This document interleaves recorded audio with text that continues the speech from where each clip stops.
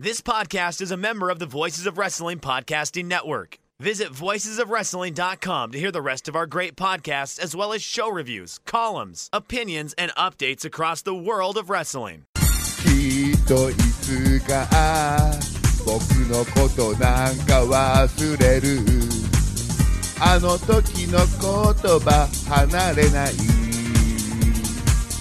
お願いそんなこと言わないで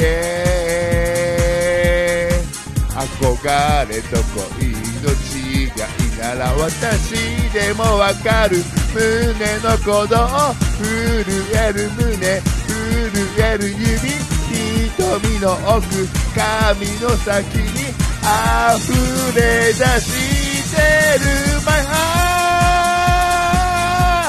受け止めてポリーラ二人なら I can fly in the sky 叶うのならいつざら私を見て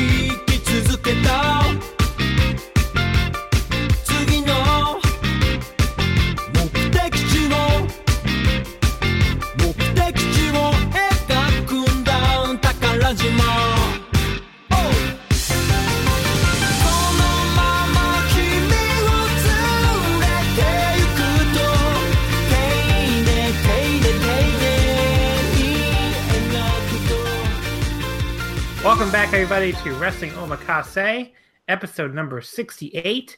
And I'm here with the two most prolific guests in Omakase history for the first time on the same episode. Jesse and Taylor. It's finally happening. It's Omakase history. Hello. What's up? I'm a little disappointed you didn't wait till next episode. Then it would have been nice. No, that's true. It would have been the 69th episode. Well, actually, you know what? The 69th episode is kind of a meme episode anyway, which I did not do on purpose, which we'll talk about that at the end. But I think it works for 69. But Jesse, how are you doing? I'm doing pretty good. Thank God Peter Pan was a good show. Would have been really... Thank God the right person won the main event, or otherwise this podcast would not have gone too well. Didn't you say it was going to be like 2 hours of you complaining or crying or something? I'd say fuck if like for 2 hours straight. Okay.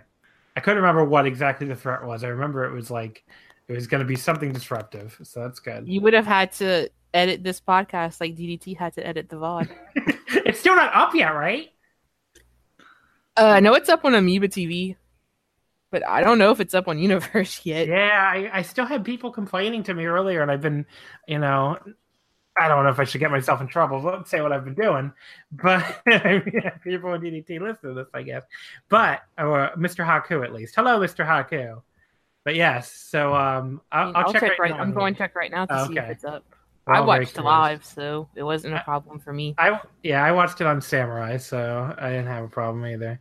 But yes, hey Taylor, you had a problem. I had a problem. I spent all of Sunday in a panic. I remember. Because I actually convinced friends to come over and watch it. And then, of course, it wasn't up, and I figured, of course, the one show I've gotten people to come over is the show that they're going to appear, and I'm going to say, we don't have anything to watch. By the way, the answer is no. It does not appear to be up. Yeah. We're here on Wednesday recording this, Wednesday night. But they really needed a lot of time to edit something out, I guess, and we'll talk about what. But you did eventually watch the show, Taylor. Otherwise, I guess you wouldn't be here. I did watch the show. Yeah, I watched it on Sunday. through non-universe means. Yes, non-universe means. We would never support doing that. Yeah, never. I mean, I think we all have universe subs, but whatever, it's cool. Taylor, I just love the Samurai broadcast is just, there's nothing blocked. So what am I gonna do? I want to watch it on there. Same thing with like All Japan. I subscribe to their thing, but I just want to hear the theme music, so I end up watching their shows on Samurai and Gaora. But yeah, so it was a cool show. I'm sure all three of us liked it. I just don't know to what degree, I guess. Unless Taylor, unless you fucking hated it, I guess you'll let us know if you did. But no, I liked it. I would be pretty surprised, I was going to say. I assume this review is far more positive than the one that's going to be on the Voice of Wrestling flagship tomorrow, based on what I already know. But that's what we're here for, folks. There's no panda hate allowed on this podcast. No, absolutely not. And we're an intellectual counterweight to the Voice of Wrestling flagship. But I'm sure there's stuff they like too. I guess we'll hear all about it. You can listen to both and see whose opinions matches your own more closely. But Peter Pan, that's why we're here. DDT's either first or second biggest show of the year, depending on who you ask. Did you guys know that Judgment was in Cork and Hall as recently as 2 years ago? I did not realize it was that recent. The whatever place, I forgot what it was, as part of the 20th anniversary. Yeah. And then this year they brought it to Sumo Hall, and next year is going to be in Sumo Hall. But they're running two shows. They're doing the Muscle show, and then they're doing Judgment. Which I cannot wait for the Muscle show, actually, but it's going to be something. But yeah, so do you want to explain what Muscle is real quick for people, since I'm sure people listening probably have no clue? I don't really have a clue. I assume it's just a play off of the Hustle brand, and it's just Super Sasadango Machines. Well, not technically not Super Sasadango Machine. Yeah, Muscle Sakai. Yes. Yeah, because I saw I don't think I saw the entire show, but I saw his retirement ceremony, and I guess it was it was a weird I don't know if you could even call it a parody, because you can't really parody Hustle. I mean, Hustle is what it is anyway. It's just kind of like a weird reference to Hustle almost. But yeah, so expect some weirdness, folks, basically, for the Muscle show. It'll probably be two shows worth. If you don't like pandas, don't watch that show. I'll put it that way. I think in a way it might work out for people where the Muscle show will probably be comedy, and the DDT show will probably end up being a little more serious than your typical major DDT show. So maybe if you like the wrestling in DDT, but you're not, he's one of those people that don't like the comedy in DDT, which I know is a trope, but those people do exist. That split might not end up working out for you. But yeah, so in the meantime, though, we're here to talk about Peter Pan, which is a cool show at Ryugoku. Usually takes place in the summer, but because of the renovations of Sumo Hall, the same ones that knocked New Japan out and moved Ryogoku-tan for Big Japan to what is it, it's November 10th, I think, or something. I know it's coming up. The 11th. See, I was very close. It's coming up. Yeah. So they moved Ryogoku-tan out of the summer too. So all those went the same thing basically. Moved Peter Pan back to October. The show took place this past Sunday, October 21st. A super no vacancy full house, which for DDT, what their setup is about 6,259 fans. Not surprising the show sold out. It was doing really well. I remember that weeks ago. Some people who don't really follow DDT closely or know what the setup is were basically surprised that number was a sellout. But if you just look at the screen, I mean, there's a giant stage there that's not there. Yeah, I was going to say they have a much bigger stage setup than I think the New Japan does. Well, New Japan doesn't have a stage at all. Yeah. Yeah, they put up a big curtain and they have a big full-out stage and stuff. Yeah, I mean, New Japan sells. I think a sellout in the New Japan setup is 10.5 or something. And that's with no stage, just for people coming through the little entryways. So obviously you take a lot of seats out. And then I think the sumo boxes are 2 per box for DDT. Which is the other reason why with New Japan it's 4 per box. So for the big shows anyway. Some shows like G1, the first 2 nights are 2 per box, and the last night is 4 per box.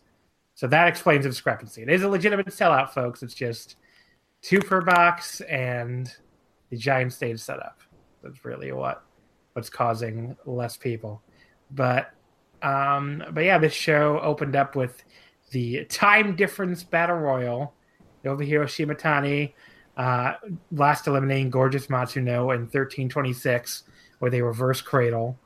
A lot of the guys in this match are going to be on the upcoming All Doin' show, which is like a big like indie, I don't know what to call it, like an indie summit, I guess you could say, right? Like Yeah. That show's taking place November 9th at Shinkiba. Just like Tiger Mask 5 is on that show. Sorry, Tiger Mask 5 self-proclaimed, I should say. Monster Halloween is on that show. Tons of other people. But yeah, so this was, this started out with Shimatani against Imanari, who's like, he's basically the video guy for DDT, and also wrestles in Gambare. What do you guys think of Imanari? I feel like he's suddenly popular for some reason. He's kind of always been popular because he's the video guy for DDT. Like anytime you watch like a YouTube video, he's the guy there that's recording it. And if you've seen the hand cam videos that DDT puts out, he's the guy that's recording all that. So he's pretty well known to the more hardcore DDT fans. Yeah. And then he does like wacky stuff too on the side. And he's Kinoka's best friend. So kind of all goes together. I'm not really surprised that he's very popular. Yeah. And they did that video show earlier that was just the video guys. I don't remember when that was, but they had a whole show that was just the DDT videographers. Yeah, I do remember that. But I just mean like it feels like he's at a high of his popularity, I guess is the better. Well, Oka kind of disappeared from Ganbare for a little bit. Yeah. And Imanari became the figurehead. Right. For anyone that actually bothers to follow Ganbare, it can be a little difficult. That's not one of the things that even Mr. Haku gets into. I don't blame him either. Yeah, Mr. Haku doesn't really give you a lot of support on Ganbare, which, like you said, you can understand. I mean, I'm gonna have to start watching it now, I guess, because I would occasionally turn on a show, but now Ishii is one of my favorite dudes, and he's gonna be in Ganbare a lot now, apparently. Yeah, Ken Oka got in shape too. It's really weird. Yeah, I mean, they're trying to have good matches now or something. It's very strange, but I guess I'm gonna check it out more. There is a Hideki Suzuki versus Iwasaki match that happened recently. Oh yeah, I'm sure that was really good. But yeah, so here we had Shimatani and Imanari starting out. Shota ran out, and that's apparently one of Imanari's allies. He also works as a crew member for DDT. Yeah. So Shimatani fought them both off, and then Tiger Mask 5 self-proclaimed came in, which, if you don't know who that is, it's basically a big fat guy doing all the Tiger Mask signature spots. And it's pretty fucking funny, actually. So I don't know. I enjoy Tiger Mask 5. Michael Wolf came in. I don't even know who the fuck that is. He's a student of Michael Elgins, I think. Oh, goody. Yeah, I had saw on Twitter that he teamed with the other guy that had came in. I can't remember his name at the moment. And he was in the camp match. He was really good in that. And he got pretty popular with the DDT fans, actually, out of all the people that kind of hooked up with Irie in Renegades. I can't remember his name. He had the beard. Davidson? Yes. They teamed together, and I think they're from Texas or something. They're in a promotion over there. So they're from the same promotion. But the main thing I noted was he had these giant mutton chops that looked funny. So then Gundam Hitori came in, but he didn't actually do anything. He just hung around outside the ring doing nothing. And then Monster Halloween came in, who I think is the most popular of the what's it called, guys? The indie guys. They're so indie, we don't even know who they are. Monster Halloween has no cage match profile. I'm not surprised, actually. Then Go to Hashi came in. Tiger Mask was the first elimination. Tongo came in. He like chokeslammed and pinned Gundan like immediately. And Michael Wolf then walks up to him and yells in English, "Let's sumo!" Which didn't seem like the best plan and didn't go very well for him. And Hoshitango like eliminated him like immediately. And then Gorgeous Matsuno came in. His elimination on Monster Halloween was really funny. I was entertained by him like pulling down the ropes and to the top rope and eliminating him. And they all got Hoshitango with like a mass pin. Matsuno eliminated Shota and Imanari with a double handspring.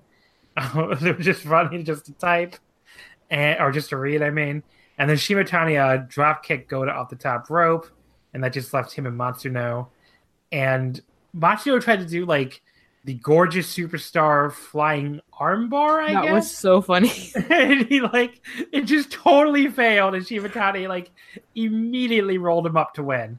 So there you go. Shimatani went coast to coast like Shawn Michaels, baby. All right. But did you guys enjoy this? It was fun for what it was, I thought. It was a nice way to get the Alduin people on the show. But I had to tell you, I was sweating bullets. Nobu won, and I'm like, if this little shithead wins, what does that mean for the main event? I liked it. It was funny. Like I said, I was watching with friends. It's funny explaining people as they come out to friends when you're just like, oh, here's a guy. Has a pumpkin head on and he has a chainsaw. And that's the whole thing. And like, who's this guy? Oh, does the video for DDT. And who's this guy? Oh, he's, an old wrestler. Like, it's hard to explain these guys in like a 15-second, oh, here's who he is. Yeah. But I liked it. I enjoyed it. Yeah. After that, we had the second dark match, which was the Mina Shirakawa first participation war. Yuka Sakazaki, Mizuki, and Shoko Nakajima defeated Miyu Yamashita, Yuki Kamifuku, and Mina Shirakawa when Sakazaki pinned Kamifuku with the magical girl splash in 908. This is basically my notes here. Just say a little disjointed at times, but still fun. Yuki is not the greatest in-ring wrestler. She has that Saki Akai disease sometimes, where she looks like, but she's not like awful or anything. And I really like the action early on, ending in like the triple dive from the magical kaiju Sugar Rabbit, which is a great name. Mina, I thought, again, looked a little rough in spots, but seemed like she was always trying hard. And, maybe hopefully that'll go a long way to having her improve. Obviously, I understand what they see in her, is all I'm going to say. As far as assets. And, Miyu was awesome, as she always is. I mean, Miyu might be my wrestler of the year, the more I think about it lately. I actually just, like, that maybe sounds insane, and I guess is a little insane, but, like, she's the best ace in wrestling. Her company grew in fan interest, like, with her on top. And I don't know. There's the only obvious pick to me this year is LA Park. Like, there's really no one in New Japan or WWE or anybody. So I don't mind voting for Miyu if that's. And Mizuki and Miyu, they have really, really good chemistry for whatever reason. I've noticed there's a lot when they fight each other. So yeah, this was good. I enjoyed it. Good opener. Or good, like, second match, I guess I should say. Yeah, I felt the same. I thought Mina was fine. She had some move. I don't even remember what it was now. Might have been a suplex or something like that, where it was really low. Like, she hit it, but I was like, ooh, that could have gone very poorly. But yeah, I thought, it's a second dark match, so it was fine. Yeah, I thought it was okay. Asset seems to be a common theme of the show. I guess we'll see more of Mina and see what she does in Tokyo Joshi. I'm kind of more interested in that. I think it's kind of hard to judge her off of a dark match at Peter Pan, and it was our first match. So, just kind of a way to get these girls on the show. That's usually what they do. Yeah. Then the real show opener was the KOD 6-man tag team title match. Damnation, Soma Takao, Tetsuya Endo, 8 defeated Toru Owashi, Kazuki Hirata, and Yuki Ueno from Disaster Box when Endo pinned Hirata at the Shooting Star Press. And it was the first defense for Damnation. First of all, Taylor and I should both accept our lashes here, which Jesse rightfully called us out for in the Voice Wrestling preview. We both forgot about the Soma undefeated streak, the decade of destruction. So I will accept full responsibility for. It said Soma Takao is not going to lose his 10-0 streak, in a 6-man title opener. But yeah, I just totally forgot about that. But yeah, so this. I thought this was pretty awesome for an 11-minute match, especially. You know, I love that Hirata and Owashi are still together. Like there was a point where, you know, like Sandstorm started and then like Tokyo Go cut it off. And, you know, Owashi is like very startled and Hirata coming out and just like pointing at him. Like that almost had me crying in laughter before they even did anything, really. It's just a look on Hirata and Owashi's face. They have such like amazing comedic chemistry. But yeah, there was like, you know, like the only obviously Ueno fell off the top rope on his springboard, which is unfortunate because that was right in the middle of a really great stretch run too. But other than that, I mean, like, oh yeah, that was the part where Soma covered it up really nicely. Yeah, Soma did a great job. Soma has been awesome since he joined Damnation. Like he was a guy who I sort of liked before that, but like he's just been so much better since he joined. I don't know that charisma rubbing off on him or what, but yeah, and then at the end, you know, the Hirata Endo thing, which has been such a cool since like Hirata was doing all these awesome creative counters on Endo, and even got to kick out of the torture rack. Endo finally put him away with the shooting star. So yeah, this was really good. I love Hirata as like, you know, underdog babyface, and I hope they keep running with him as like a serious wrestler. Yeah, I'm a little disappointed he's not in the tournament. I thought he would be in there. Yeah, me too. But I didn't think this was as good as the Judgment 6-man. I'll say that much. No, I agree. But it was still a really fun match. I didn't think Damnation were going to lose the belts. So, and I think that's kind of a good place for those guys right now. And we're going to get into why a little bit later. And yeah, I kind of wonder what they're going to do with Disaster Box though. Because I understand why you would think they would win this match. But at the same time, now that they haven't, it's like, what do you do with these guys? Yeah, it is an interesting question. Yeah, I agree. I mean, the Harada storyline, I mean, obviously the crowd was into it, and I thought it was great. I thought it was a super fun match. I thought Endo looked really good. He hit at one point, I think, like a Rainmaker standing Spanish fly or something like that. That really looked crazy. But I liked it. I feel the same way about Disaster Box. I'm interested to see where they go because I think they do have room for growth, but the question is growing where? Yeah. I guess it's a question because Hirata obviously has, you know, becoming more serious. Ueno is kind of coming into his own now that he's sort of the youngest member of this group as opposed to hanging out with all the people kind of similar station to him. Yeah. So I feel like there's a lot they can do with them, but I don't know what they will do with them. So interested to see what happens there. Yeah, it's a good point. I mean, Endo is a guy we were talking about before. Like, I think if, you know, people are going to peg Takeshita to be a big breakout guy for Mania Weekend, and I think he probably will be, but Endo is a guy, like, if he gets a big enough spot in the DDT show and the Super show, you know, never mind if he gets anything else, like, that is a guy who's going to fucking blow people's minds at Mania Weekend with the stuff he can do. And, you know, as much as American indie fans love their flips and they love their, you know, big flashy moves. So, yeah, I mean, he's a guy, he's going to turn a lot of heads, I think. And he's got a kind of his look too. I think people who see him for the first time, it's sort of this is a weird way to put this. It's a familiar look with like a twist where I think he's obviously very muscular, that he could fit somewhere if you turned on, TV in the US. If you looked at NXT, obviously I don't know if they're even looking at DDT at all, but I think you could see someone like him on there, even though his personality is not really that kind of fit. But so I think people see him and they're drawn because they're like, oh, this guy, he looks cool, but it's sort of something they're familiar with, if that makes any sense. Yeah, no, I see what you're saying. Yeah, he has a very high end, like, major league look. Yeah, I think. I don't know, Jesse, what do you think? Do you think Endo's going to have a great weekend, Mania weekend? I mean, he'll probably get really drunk, so yeah.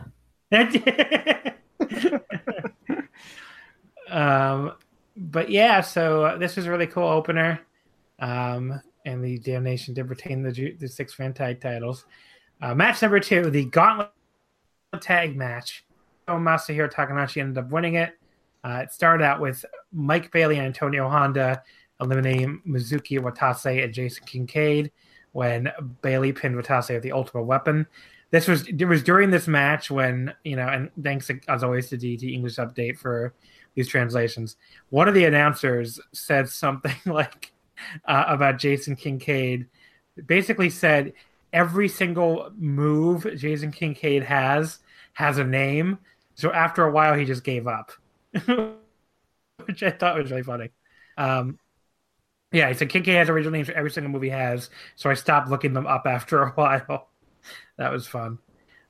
Kincaid, by the way, we need to mention this. He made an amazing guest appearance as the River God who presented Mao with many gifts in Hokkaido, which was like just the fucking image of him in this Casper the Friendly Ghost, like almost looked like a fucking muumuu or something, and this cape with Bailey and Mao staying there holding these like stupid looking hammers. Like that is one of the funniest images I've ever seen. Yeah, I really hope he sticks around in DDT after the Irie stuff. I think you're outnumbered. Showing himself well. The easy to give Kincaid is great. Are you saying I'm outnumbered? Yes, you're outnumbered 2-1. Well, I've turned a little bit. I think he's I think he is better. I'm still not like, please get him on all the cards as soon as possible. I mean, I think if he sticks around with Mao and Speedball doing weird shit like that, it would be a lot better than what he was doing before. Yes, I think it's a better fit. I mean, I was also slightly biased after seeing him for a year in Evolve, where he was a weird, serious monk character. Yeah, that does sound pretty bad. Very boring. So this is clearly a better fit for him. So I am turning the corner. He's not my favorite wrestler, obviously, but I'm open to seeing him on more stuff. I'd be interested to see him outside of Renegades, because I think that kind of died in a way that he kind of got stuck to this anchor of this group that made no sense. Yeah.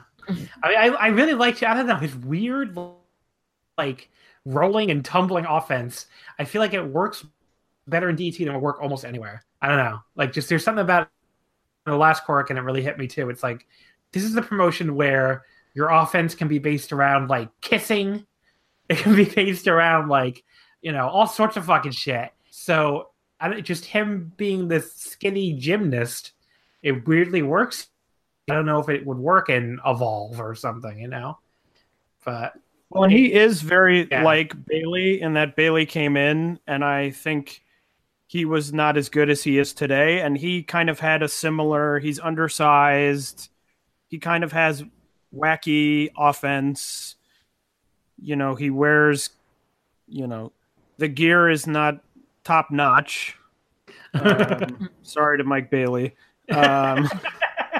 Big time listener, Mike Bailey. I don't know. You don't know that. Maybe he does listen. That's true. But I mean, Mike Bailey to me, and I think I've mentioned this on the podcast before when we've talked about DDT.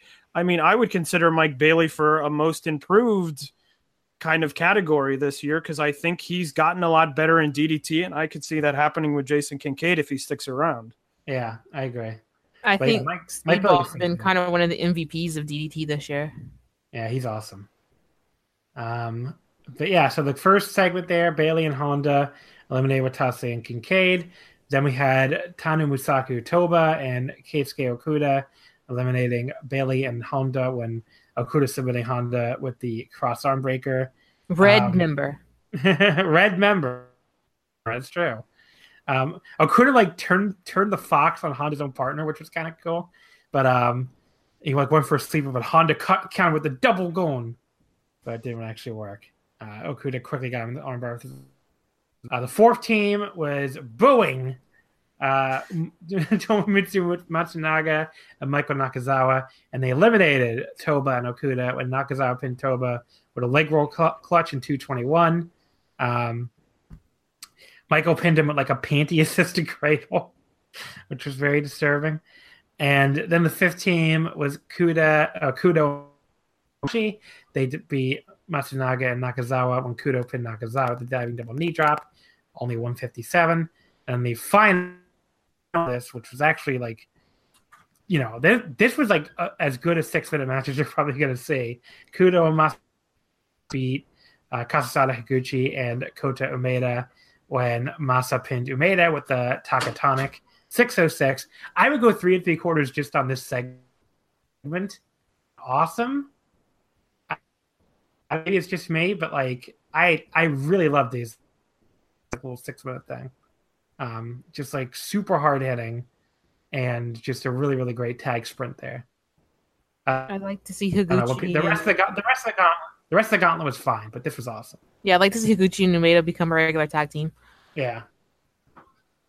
Yeah, that would be great. These gauntlets are always hard for me to rate on the traditional scale just because I feel like they're so weird and there are multiple matches, and I really liked it. I thought it was really good. But I always find it weird just because there's kind of the ups and downs of, the next team is coming out and maybe the next team is, 2 minutes or whatever. But I enjoyed it. I thought it was a lot of fun. I saw a lot of people when I was going back through timelines and watching people, who don't normally watch DT watch this show. Like I saw a lot of complaints about this and how long it was, but like, I don't know. I think it's a fucking tag gauntlet. Like, what do you really like? Were you expecting? Like, I just read those times. They were like 2 minutes, 3 minutes. It's like you expecting 30-second falls. Like, I don't really understand. But I don't know. I like the tag gauntlet. I thought it was well paced. Actually, I was going to say it was well paced. So I guess I'm on the other end of the spectrum because I thought the first match was decent length, and then they got shorter and shorter, and then the last one was a pretty good length, and I thought they really kind of flew by. I don't know. I guess if you're not used to DT at all, maybe like who else does tag gauntlets? I think people maybe expected more of a work rate kind of thing. Oh yeah, that's true. Instead of what these tag gauntlets usually are. Yeah, it's usually like you got your work rate segment at the end, and that's usually how these go. It's like comedy, and then like an actual serious one at the end. I don't see what the problem is, but but anyway. So match number 3, Super Joshi Pro Wars 2018. Meiko Satomura and Cassandra Miyagi defeated Saki Akai and Maki Ito when Satomura submitted Ito with an STF in 11:07. Someone else can start on this one. I've talked a lot, I feel like. What do you think of this, Taylor? I know you're the big Joshi fan of the podcast. I liked it, but it did feel it felt sort of it was a tag match, but it felt like it was Meiko and Ito. Yeah, for sure. Really, it was kind of like clear out, and this is the important part. I mean, I think Cassandra Miyagi is really good. They had that great 6-person tag match on one of the Manji shows that was like really good with her and Dash and Meiko. That was great. But they, and I think appropriately, kind of faded into the background on this one. And I love the exchanges between with Meiko and Maki Ito. So I enjoyed it. It didn't light my world on fire, but I love Meiko. She's great. It was great seeing her in the Mae Young Classic setting, where she's a little bit dialed back on kind of the badassery aspect of her that I really love. So it was good to see this match and see her, really take it to Ito. Because like WWE has a weird habit of making like any badass babyface, I mean, they did the same thing to Shinsuke. It's like they have to just come and smile all the time. They have to smile and wave. Well, and there's a weird thing in the Mae Young Classic, and it happened in the first go round as well, that they have a very strange thing, and I don't know if it comes from. I don't know if it's some combination of backstage and the wrestlers, or if it's just the wrestlers, but almost every wrestler, they have these interviews and they say, "Oh, when I'm out of the ring, I'm very nice. I'm a very nice person." And then I get in the ring and I change. So, of course, every wrestler comes to the ring, they're smiling, they're happy. And then they, can wrestle. But that's one of those things that kind of, I don't know, it's always rubbed me the wrong way, as something where it's like, well, women have to be nice outside the ring. I know. I mean, not that women are. I mean, Joshi probably has some of that too, to be fair, but like, I feel like there's still more of a range, But when Mako comes out, like on this show, you're like, oh, she means serious business. Yeah. As on the Mae Young Classic, they're like, she's so great. Look, she's so happy to be here to prove what a great wrestler she is. And you're like, okay, it's not terrible, but that aspect of her just running over people, dropping knees, strikes, stuff like that. That's why I really like her. So I liked seeing that back in this match. Yeah. What do you think of this match, Jesse? Did you enjoy it? I thought it was pretty good. I think it's a pretty clear setup to the Mako and Ito match that I think they're going to have on January 4th. Yeah. I think that's really the setup. I think Tokyo Joshi views Ito as somebody that doesn't need the title, and so they can put her in all these special matches. I think sort of when she really started to get popular was last year during the January 4th show when she had that match against Dino. Yeah. It gained a lot of traction on Twitter, and I think that really helped get people into that promotion. And so I think they're going to do something again this year with her in Mako. I would have liked to see Dash instead of Cassandra. I don't dislike Cassandra or anything, but going back to like six-man match, I thought Dash was the one that presented herself the best in DDT. Mm. But that's just... I mean, Dash was awesome. She was so good in that match. Yeah. I mean, I just saw her on Seedling, and she was fucking awesome, so... But yeah, so... was it Seedling or was it Ice? I think it was Seedling. Yeah, so Cassandra, she basically... At one point, she kept trying to get, like, Saki to, like, headbang with her, which she wouldn't do at the start, but, like, Maki Ito on the apron was doing it. And then their other big interaction was, of course, Maki Ito has the kawaii call. So Cassandra that was funny. She did the kawaii call. So and you don't know what that means. It's scary instead of cute. I thought was really funny. And the crowd did yell back Cassandra, so that was cool. But yeah, Miyu on commentary was fun too. Like she, obviously I can't understand her that well, but like she just seemed impressed anytime Maki was able to do literally anything to Mako, which I thought was kind of cool. But yeah, this was really fun. And right after this, here's where they announced Chigusa Nagaya for the February 17th Sumo Hall show. So there you go. Is a honest to God Joshi legend. And then match number 4, All Out versus Strong Hearts, special 6-man tag team match. T-Hawk, El Lindaman, and Duin. I still don't know how to fuck to pronounce this. Anyone know how to pronounce the Chinese guy, the Chinese member's name? I mean, would it be Duan Ying then? Duan Yingen, okay. They beat Akito, Shuma Katsumata, and Yuki Ino when Lindaman pinned Ino with the German suplex in 11:20. This was good. I don't really know. There wasn't a ton to say about it to me. It's just another really fun match. I mean, the teases of Shima and Takeshita already were really cool here, where they kept getting involved on the outside and especially in the post match, made it clear that they were gonna really be going at each other later. But yeah, there was, Ino cleaned house and everybody, which was cool.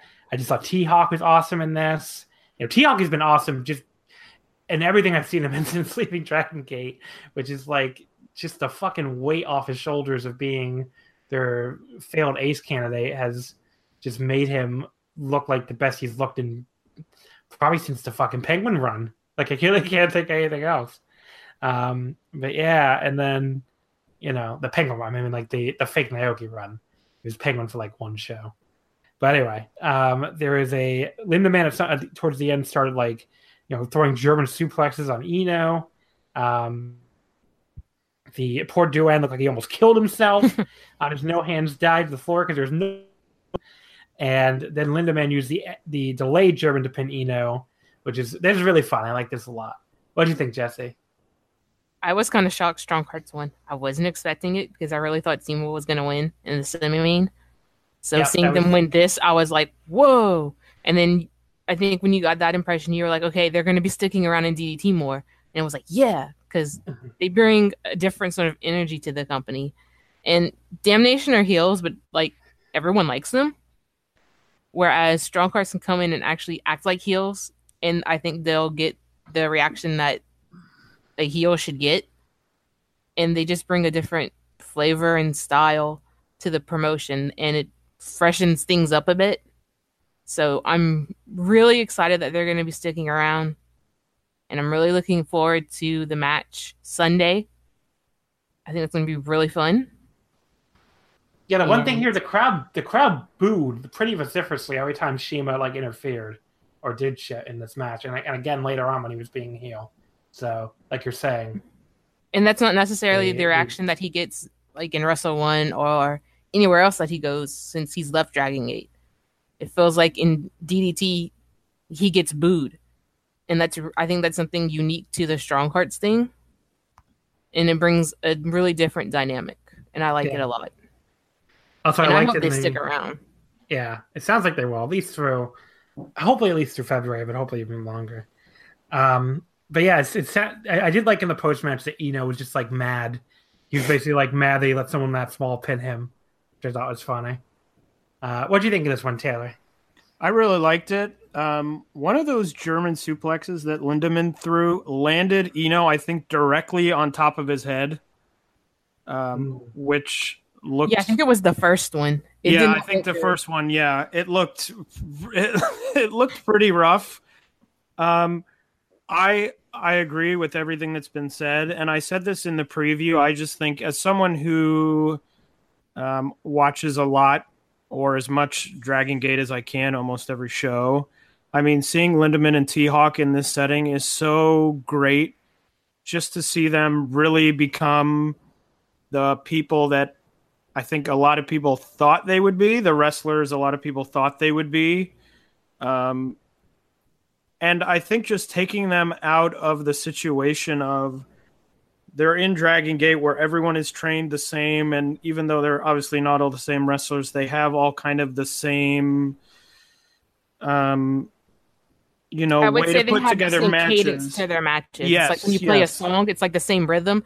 Dragon Gate matches often have the same sort of rhythm, and so everything sort of fades together. But when you take that style of that sort of rhythm of a match to a different promotion, it makes them stand out more. Yes, perfectly put. And I also like that they don't have to stand in the ring and do 15-minute speeches at the end of every match they have. So that's also good. Or bring out a kid before every fucking match to fucking ring the goddamn bell. To say their favorite wrestler is Ikemen Jiro. But yeah, I really liked it. Obviously, I thought it was a little bit below the Manji Manji episode. Now that was obviously an 8-man with Shima and Takashita. So, you've got two other great wrestlers in there. But I thought this was really good. I really enjoyed it. Yeah, so I thought that Manji Manji match was incredible too.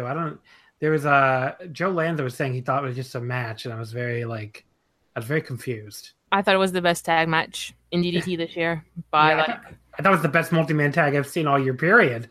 Like anywhere. So I don't know. It was very different strokes for different folks. It's fine. Yeah. No, I know. I mean, he said it was weird too because he was like, everybody else seems to love this match, but yeah, I don't know. I thought it was incredible. But yeah, this was good. Not as good as that, like Taylor said, but still really, really good.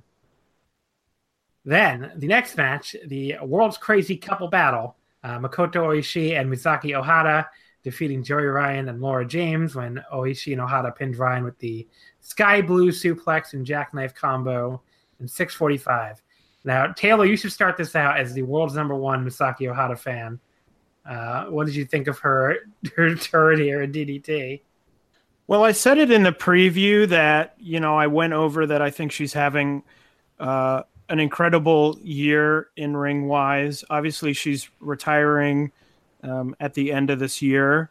So I think she's really going all out in a lot of these matches she has.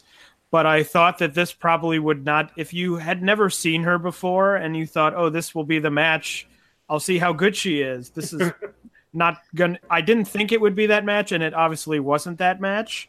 Yeah. Because with Joey Ryan, you're largely, maybe not largely, you're 100% of the time going to get comedy. And I thought it was good comedy. I thought the four of them worked well together. I like the idea of Ohata and Oishi, him kind of,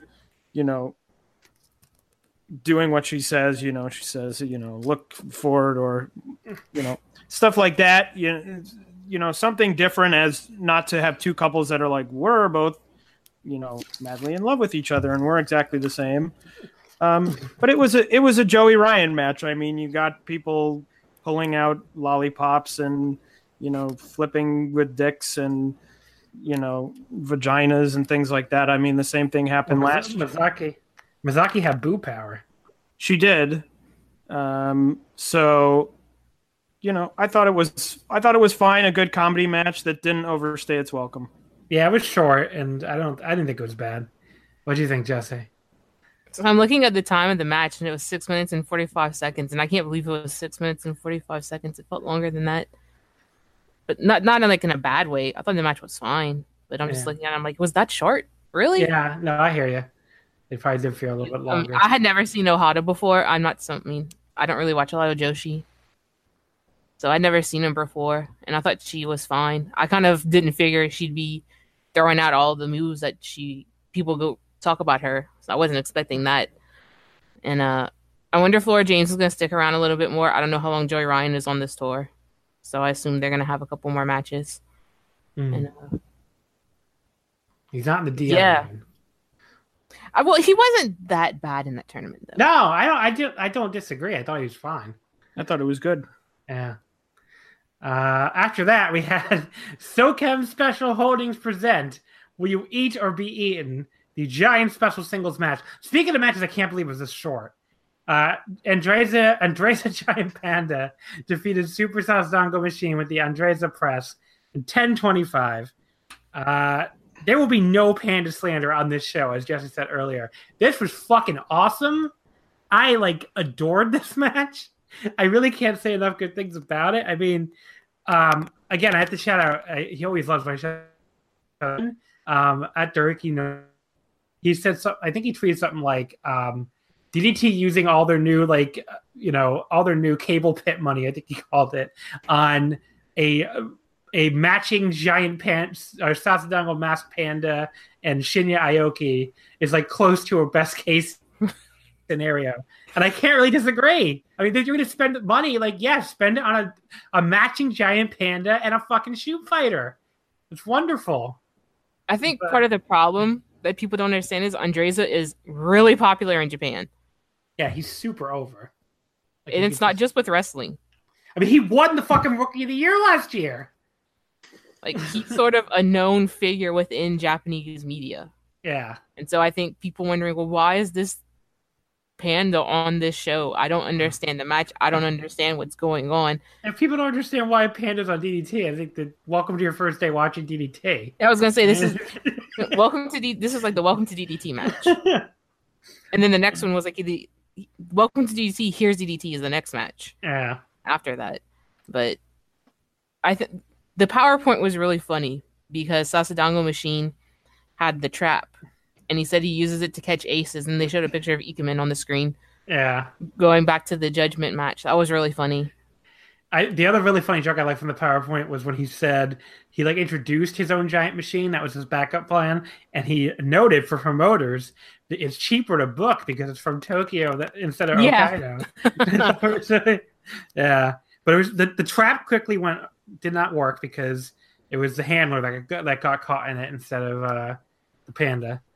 And then they did the slow-mo stuff. The slow-mo stuff. And then Andreza bladed.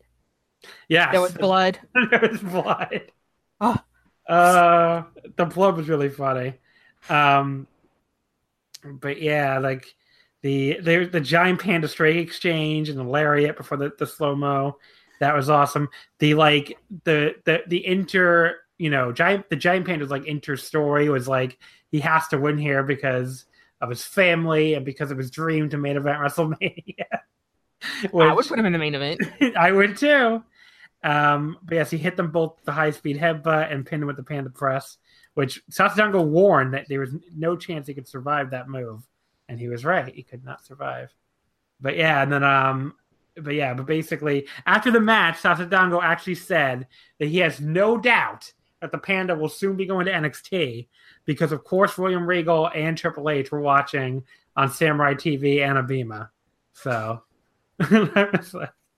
what do you think of the panda battle, Taylor? I really loved it. I found the imagery of the head continuously deflating and reinflating to be very funny. I also have a question, which plagued me in the aftermath of the match. We know that the show was edited for certain things, definitely in the main event. So the wife and son came out. The wife was in a dress and the son was wearing pants. So is the implication that Andreza wrestles in the nude? I guess so. Wow. I didn't even think of that. The son came out with the pants falling down, desperately trying to keep the pants on. I thought, if they are wearing clothes, I guess that there's some sort of nudity going on here. This show is full of dick and balls and ass and nudity, and no wonder it's still not up on Universe, everybody. Inflations. That's not what they're talking about if you Google that normally. But this is pretty incredible. I love this match. I loved everything about it. This is like it seems cliche to say, but this is the kind of shit I love DDT for. So I hope they never change. Between this and the next match, they announced the participants in the DO Grand Prix, which they keep telling you is named the DO Grand Prix 2019, taking place in 2018. No one knows why. Yeah, no one knows why. It's a running joke, which is actually really funny. But the wrestlers are Harashima, Takashita, Daisuke Sasaki, Tetsuya Endo, Soma Takao, Akito, Kajusada Higuchi, Mao, Masahiro Takanashi, Mike Bailey, and then your 4 guest stars. Puma King. Maybe wonder, it's like, how much does Ryan Satin have to do with this? Let me tell you, he had nothing to do with it. Puma King and Daisuke Sasaki are like legitimately best friends. Okay. I will pull up the tweets. Sasaki tweeted in February when Puma King was in Japan for CMLL, everyone go see mi amigo, Puma King. He's great and he's awesome. They just started drinking together, I guess. And he did. He posted a picture of Puma King without the face paint, but he had the mask on. He said, I'm having drinks with my friend Puma King. that does roll. So they're legit friends. Sasaki was the one that got Puma King in. He went to bat for him. That's cool. We have Shinya Aoki, which is insane. That is insane. Shinya Aoki, Jesse, I feel like you're the best person for this. Do you want to introduce Shinya Aoki to the listeners that have no idea who he is? Shinya Aoki is legit badass MMA fighter. He fights in one championship fighting. I think he's actually a champ over there, and he's going to be doing a pro wrestling tournament. It's insane. He's going to be challenging for the Extreme title first. Like, he's working a full month and a half tournament. I know. His MMA record is is 42-8. If people are wondering, just look He's this the up. Baka Survivor. If you have watched Boba, however many bows you got thrown there, you know the song Baka Survivor, and that's his theme song in case it gets muted. So you can go on YouTube and play it when he comes out. He's won his last three. Oh, sorry. I was gonna say he's won his last 3 fights, all of them this year, in May of 2018, July of 2018, and October 6th. So it's like just a few weeks ago. But yeah, he beats everybody basically. He had 2 losses in 2017, 2016, but like before that, he had 4, 5, 6, 9 wins in a row. So he's won. Huge Sakuraba fan. Fights. He's a huge wrestling fan. Really close with Okuda. He's really close with Hideki Suzuki. He was part of IGF. Yeah. So this is not like a weird environment for him to be in. It's just really weird that he's going to be working this tournament. It's crazy. And he has like I said, a cage match. He doesn't have a cage match profile, but if you look for if you search for him, you'll find like the IGF. Go on the Sherdog website and you'll find everything you need to know about him. He'll be on there. I mean, it fucking owns that he's coming. I can't wait. But yeah, so that's the second guest star. There's also Sammy Guevara, who, unlike Shineoki, this is not a guest star I'm a big fan of, but you know, I thought his DDT little mini run was pretty terrible, including like one of the worst segments of the year with that fucking Irie. Irie won't be there, so maybe we'll see a bit of an improvement. Yeah, I'll give him another, a second looking at. He's very much a get your shit in guy, which I feel like he's gonna need to like be a little less of.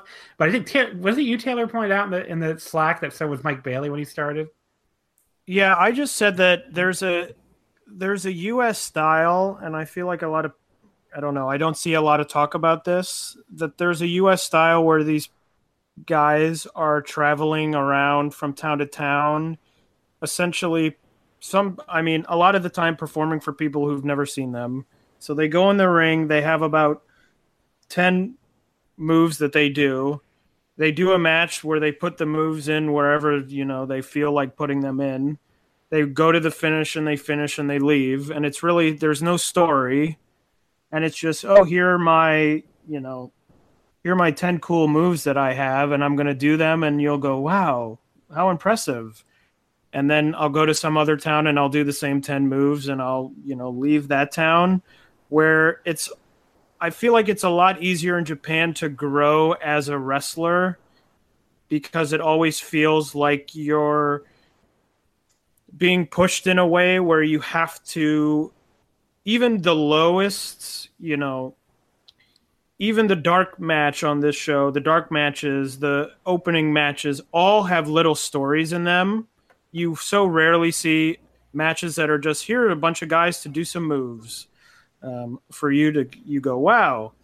And so I think that environment helps people. Like it happened with Bailey. I mentioned it could happen with Kincaid. And I think Guevara needs it at this point, because I think he's a guy that people for many years have thought he's got a lot of potential. But he's hit the wall of, well, I'm pretty content. I'm getting a lot of bookings doing what I'm already doing right now. So I can just do what I'm doing. I don't have to work outside of my comfort zone. And so I think being in a tournament like this, where he's got a lot of matches against a lot of really good wrestlers, may help to get him to reach some more of that potential I think a lot of people think that he has. Yeah, I totally agree. I mean, I would say that in DDT, they allow you to do the get your shit in matches for a little bit. And then after a certain point, I think DDT tells these guys, okay, now you have to work our kind of match. And you need to do what we want you to do. And I think that'll be interesting to see with Sammy. I definitely think there'll be some matches where he gets to do whatever he wants. But then I think some of these guys that he'll be in the tournament against are going to tell him, you can get your shit in, but I'm going to get my shit in too. So we're going to have to work something out here. Sammy and Shineoki, baby. That's a possible. What is Sammy's going to be like, I want to do this and this, and Shine's going to be like, I'm just going to punch you. No, he's just going to put him in an arm bar. And he said, he's going to tell him, you better tap out, because I have legit arm bars and I'll break your arm if you don't listen to me. But yeah, so that's we'll see. We don't know the blocks yet, obviously, but once we hear the blocks, we'll know who's fighting. Oh no, the last guy, Go Shiozaki's in this fucking thing. I almost forgot about him. A lot of these people beat Kota Umeda, who's not in it. Yeah, but I mean, Go Shiozaki might wrestle Puma King. He might get Go Shiozaki versus Puma King. It's so funny. I don't know many people that like Go in Noah, but like once he gets out of Noah, everyone's like, yeah, Go Shiozaki. Whoa. Good. But all right, so match number 7. The difference is 27 years of age. Representative director and president, 48 years old, and belonging wrestler, 21 years old. Bloodbath match. The final settlement weapon rumble. Mao beats Shunshiro Takagi with the Cannonball 450 through a plastic case on top of a cabinet in 24:05. Yeah, this rules. Again, this is pretty classic DDT. But so I wrote down all the weapons because they were pretty amazing. But first of all, when the match starts, you're like, why does Mao just get to start out with all the hammers the River God gave him? That seems kind of unfair. But then the hammer did nothing. The hammers did absolutely nothing. They offered one to Takagi. They both threw it down. And then he gets this super special hammer. Takagi does his hilarious, no, and then gets hit with it. And it just completely no-sells it. And beats him up, which is fucking great. But yeah, the first weapon was a dresser, which had a bunch of shit in it, basically. Weapon number 2 was the barbed wire potty for Takagi. Weapon number 3 was 100 empty cans for Mao, which we saw him get from the River God. But then weapon number 4 for Takagi was 100 leftover, unsold, new CDs, which that was so fucking funny. And I think Mao was like, "There's that many." So. Weapon 5 was Yao for Mao, and of course that's fucking Shinsuke Nakamura. And he had this fake US title that was one of those tin cases. The Danish buttercream cookies. People on Twitter were freaking the fuck out that this thing exists in Japan, apparently. The Danish cookies. They're so good. I know, they are really love good. them. And then there's a Danish buttercream cookies with red and white fucking, I don't even know, streamers or something on the other side. And so for people that don't know, any kind of title that Nakamura wins in WWE, Shinsuke makes his own knockoff title. So he's made everything Nakamura's won, and it's really funny. He's a better Nakamura than Nakamura is at this point. Yeah, it's not even close, actually. I was going to ask in all seriousness, who's having a better year, Shinsuke or Shinsuke? Because I think it's Shinsuke. You think? You think? I think so. You think? I'd say so. Shinsuke works at one of the places where they have shows. I can't remember if it's First Ring or the other place. Shinjuku Face. Yeah, he works at one of them. Yeah. Then Shinsuke, he basically Mao distracts Takagi so Shinsuke can low blow him. They both try to do the Bamaye together, but they tripped over the dresser, which I thought was funny. Then we got Kaori from Bed In, which is apparently she makes a lot of appearances at your Rose shows. Yes. So which they're going to be having another one soon. Yeah, I saw that on the schedule. I was like, whoa. But what is Bed In? Do you have any idea? It's some kind of. There's another woman in the group, and they're an idol group, kind of. Yeah. Yeah. Okay. I will just say, if you don't like some of the comedy DDT does, don't watch the show coming. Don't watch your Rose. Is what you're saying? Yeah, don't watch it. I'm just gonna tell you, don't. Because you're not going to like it. Then we got the bed for Mao, which is weapon number 7. So Takagi, tried to suplex him on it. Instead, Shinsuke gives him the Bamaye, and he smacks his head on the bed, which goes flying off the stage, which is clearly not planned, because they had to grab the bed and put it back, and hastily put it back together on the stage, because they had to do a spot where Kaori was going to try to have sexual intercourse with Shinsuke. And that resulted in Shinsuke running away and her chasing him off to get rid of them. Weapon 8 was 10 plastic cases for Takagi. There was lots of box breaking that looked very disgusting. Weapon number 9, it was the vacuum futon compression bags with vacuum cleaner for Mao. Takagi got wrapped up in one. So Takagi gets wrapped up in this bag. It looks like this thing could be fatal. But then we all of a sudden forget about it because weapon 10, Takagi's final weapon is Mao's private phone number. His legit phone number. His legit phone number, which Takagi tells everybody to call. They say he's registered online, which is like a messenger app that Japanese people use a lot. So you can send them line messages. And so Mao starts getting all these calls. And then the special unannounced weapon is the giant panda again. He forms an alliance with Takagi, headbutts Mao, almost takes himself out. The panda has to retreat because the panda's like deflating and dying, basically. He's okay, though. He's okay. That's good to know. But yeah, so Takagi like saluted him too. It was so fun. and was crying. But yeah, so Mao and Takagi go back to trading punches in the ring. And then Mao finally pins him with a 450 on the dresser through the case. But yeah, their afterwards was honestly the best part, where they both gave long promos about, which again, thank you to DT English for translating, where basically talking about how, like, look at the ring around you, that is DDT. Having no regard for their matches is DDT. Saying curse words on a Bima is DDT. Like all this stuff. And Mao was like, I thought when we got bought out that you were maybe getting soft or something, but I can see you're still out of your mind. It was pretty great. And then basically Takagi said that Mao is maybe the new heir, the true heir to the crazy DDT after Kenny and Kota. So yeah, this was awesome. Yeah, I thought it was really good. I think you had mentioned comparing it to last year's.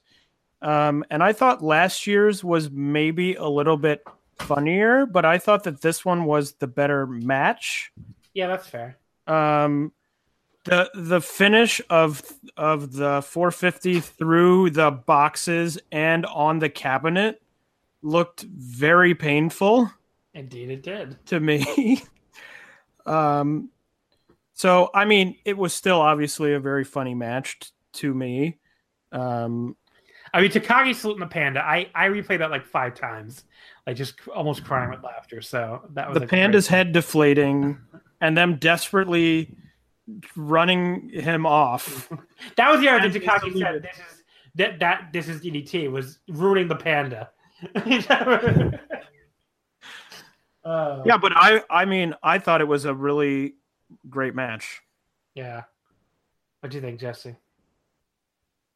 I had noticed a few people on Twitter that don't really watch DDT. They kept going on and on about Mao, like, who is this guy? And I think that's why Takagi did all this. It's not just crazy DDT. I think Mao is the next sort of breakout superstar for this company. He has everything, and he's willing to do anything. I think that's a part of DDT wrestlers that people sometimes don't understand. And it's why I have...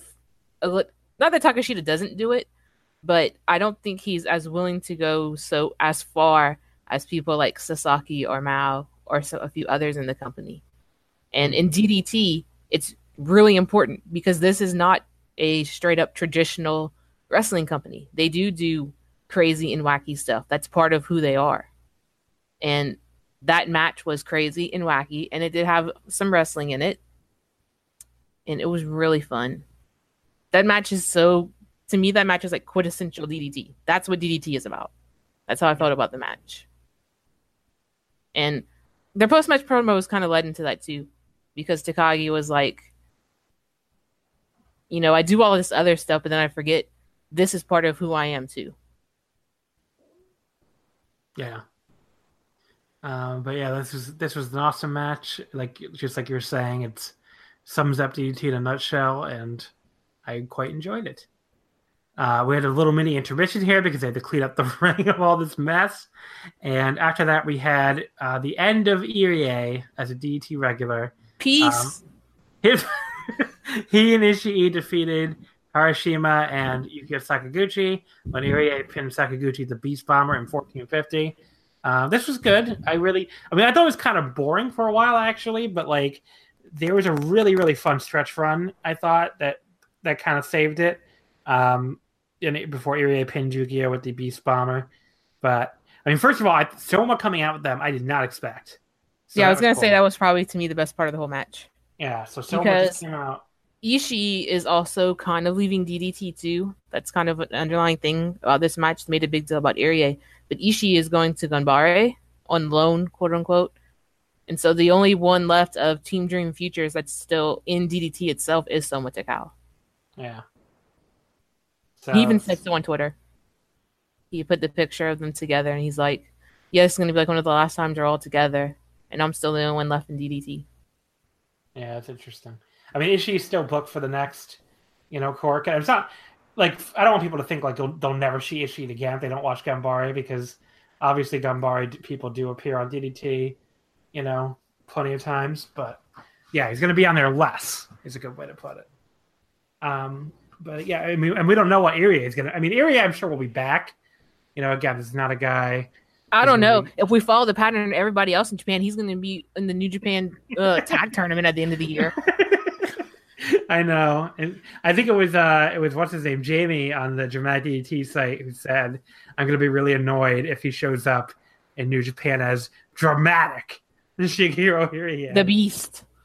Well, no, because they keep using part of the promotion's name or tagline for the new guy, like "No Other Reborn" and what Taiji Shimori is the Reborn, and then Dragon Gate and Shingo Takagi is the Dragon. So people are like Dramatic, the Dream, and they can dress him up like in like polka dots and stuff. But we'll see, I guess. But yeah, so this was good. Very emotional in the post match, especially Matsui, the ref, really could not stop crying, which was he's I guess very close to the Dream Futures guys. But yeah, this was good. Just a little slow early on, but definitely had a fun closing stretch. I don't know. What did you think of it, Taylor? I thought it was fine. It felt like a main event on like one of the small shows that they do, like one of the like handheld shows that they put on Universe, where it's like, oh, it was fun, but there's not that much to it. Like I didn't feel like there was that much to it beyond the farewell, which didn't really influence the match, I felt. So I thought it was fine, but pretty forgettable for me. What do you think, Jesse? I thought the best part of the match was at the end when Yukio had his arms out telling Irie, bring it. And then that was the finish. I liked that. And I don't know. I was talking to some other people and I said, I think this summer and all of the stuff with Irie was not very good. And I think maybe was the final pin in the coffin for him to decide to leave. I don't know how much of the Renegade stuff and the storylines and everything was Irie's decision or choice to go with, but it just didn't work. Yeah. And I think we talked about this last time that we were on. It sort of felt like ever since he came back, he just didn't even fit in the company anymore. No, I would totally agree. And so, I think they'll miss him as a person. Definitely. I mean, I think we saw that in the post-match. But I don't think they'll miss him so much as a wrestler. And, I wish him all the best. I'm kind of curious to see where he ends up. Is he going to be going to Impact? Is he going to be staying in the States? Is he going to go to NXT? Is he going to work Dragon Gate? I mean, who the hell knows a Dragon Gate anymore? Yeah. They bring in anybody now. So it'll be interesting to see what he does.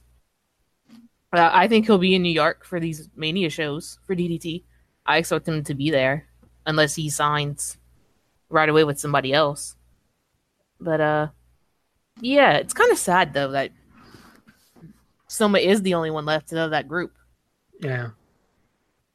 Just, they were the Dream Team Futures, but it hasn't really worked out for any of them. Yeah. Well, we don't know with Soma yet. I don't think Soma's quite had that chance. We'll see what happens with him. I don't know. Has Ishii? No, but at the same time, he's so much a work rate guy. Yeah. No, he's legit one of the best straight up wrestlers in DDT. And so he was never quite, just like I was talking about with Takeshita, you kind of have to have that other little craziness about you to sort of elevate yourself on the card in DDT. And so, yeah. I mean, Ishii had some of my favorite matches in DDT over the last 3 years, so I'm sure he's going to up the work rate in Ganbare, but I think we might see him show up in All Japan and other places a little bit more too. Yeah, that'd be cool. But yeah, the Takeshita match at Korakuen last year is like still one of my favorite matches of the year last year. So there's stuff like that. But yeah, so this was a good match, maybe not great, but I think I liked it more than two of you did. But I thought it was, even I thought it was boring until like a really cool stretch run. But then we're gonna get to a semi-main that I already know I definitely liked more than one of you, and probably liked more than both of you. Shima defeated Konosuke Takeshita with the Meteora in 24-21, the dramatic dream match. I thought it was really interesting that Takeshita said during the pre-match that a loss to Shima here to mean DDT is weaker than Shima and he can't let that happen, which almost felt like you kind of have to win when you say that, don't you? But I guess it made it even more shocking when he lost. But yeah, I mean, there was the first 5 minutes were probably the weakest part of the match. There wasn't a ton going on, but I assumed at that point we were going a little bit long. And then we started like the leg work, which, even came down to Lindemann like distracting the ref so Shima could use a chair on it, wrapped around the post, which drew a lot of boos. Like the crowd was really upset about that. Takeshita's selling, I thought here, and this is ultimately what I thought put the match over to me as like a classic, was just incredible. I mean, there's so many guys who cannot sell this leg anymore, and it almost feels like a lost art. And especially when you watch some of these New Japan matches where they're working around the leg and it's either just totally forgotten about after 10 minutes or something. And Takeshita just like this entire match, down to like not having as much behind his elbows because he can't plant the leg correctly. He just like everything he did here was, even when he had a dive or something, he would go back to holding the leg immediately. And, just very, very, very high level here. And, there was like a cool little crowd brawl that led to Shima giving him a knee crush on the ramp and a dragon screw off the ramp to the floor, which looked really good. And Shima, he's like in full heel mode here. He tries to take the cheap count out win, but Takeshita just basically gets back in before 20. So Shima like just is waiting though, uses a double knee attack, perfect driver, goes right back to the leg. Takeshita makes sure he gets like a comeback, and he makes sure he uses his other leg for the knee attacks and such, which again, people do not always do anymore. He uses like some kind of like this crazy drop from the ropes into like from the fireman's carry position onto the top rope. That looked really cool. And then he couldn't keep the bridge on the German suplex because of the leg. Shima had taken the turnbuckle pad off like a million years ago before this, and it ended up, as this wily heel move playing back into it here where he like used a counter of the cross-arm German, just like sending him face first in the exposed buckle. And he used the Meteora for a 2 count. He uses Swine, 2 more Meteoras, one to the back, one to the front, and Takeshita still kicked out, which I thought was pretty great. I guess they're pushing the super Takeshita thing. Crossfire gets another 2 count. And then what I thought made the match at the end was when Takeshita is trying to get up, but the fucking leg gives out on him. He falls to the ground, grabs the leg again, so plays directly in the finish, and Shima hits the final Meteora, and that kept him down for the pin. So yeah, I went 4 3/4 on this, which I think is higher than almost anybody, but I love the story they told. I thought Takeshita's selling was incredible. I thought Shima was a fucking awesome heel here. And, I'm sure they definitely saved a lot for the eventual, like, all-out super fast match they're probably going to do at some point. But I thought this was awesome. Jesse, what do you think? I know you were lower on it than I was. But... I'll preface this by saying it was 5 o'clock in the morning when I watched this. I wanted the more fast-paced DDT sprint match. And so sitting there watching a 24-minute match, I was like, are you kidding me? And I think the thing that soured me the most was Takeshita kicking out of everything. I was having horrific flashbacks to the Endo and Takeshita match. I was like getting shell-shocked. And I'm like, oh my God, no. No. So I don't like Super Takashita. I don't like Super anybody. I think when you like do a finisher like twice, that should be the it. It should be the end. I don't like finisher spams at all. It's not something I like in wrestling. So when they were doing it in this match, I was like, ugh. I thought it worked here for the drama, but I understand why you would think that. But I will say, I thought Sema, whatever. I can't say these names, so I thought he was incredible in this match. He's just been incredible ever. I think he's been incredible ever since he left Dragon Gate. He's kind of gone back to more of that heel role that he had. Which he clearly enjoys a lot more. Oh yeah, and yeah, I just thought he was incredible in this match. And I was a little disappointed that none of the Strong Heart guys were announced for the tournament. I kind of really wanted them to be in there.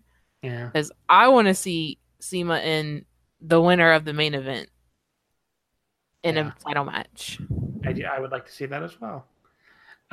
Taylor, what did you think? Well, I guess I was in the middle, I guess, from hearing that. I thought it was really good. I don't think I thought it was as good as you, John. I was probably like 4.25, maybe 4.5. Like low 4.5. I really liked it. I don't really have any complaints. It's not that I thought it was, a bad match by any stretch. It did feel like a match where it ended and you go, oh, they either should or they definitely will have another match down the line that will probably build on this one. So they might have left some things on the table in terms of ways to work the match and in terms of, a leg match versus a big all-out throwing bombs type of match, I think could still be down the road. But I really liked it. I liked a lot of the leg work like you did, John. The dragon screw off the ramp looked crazy to me.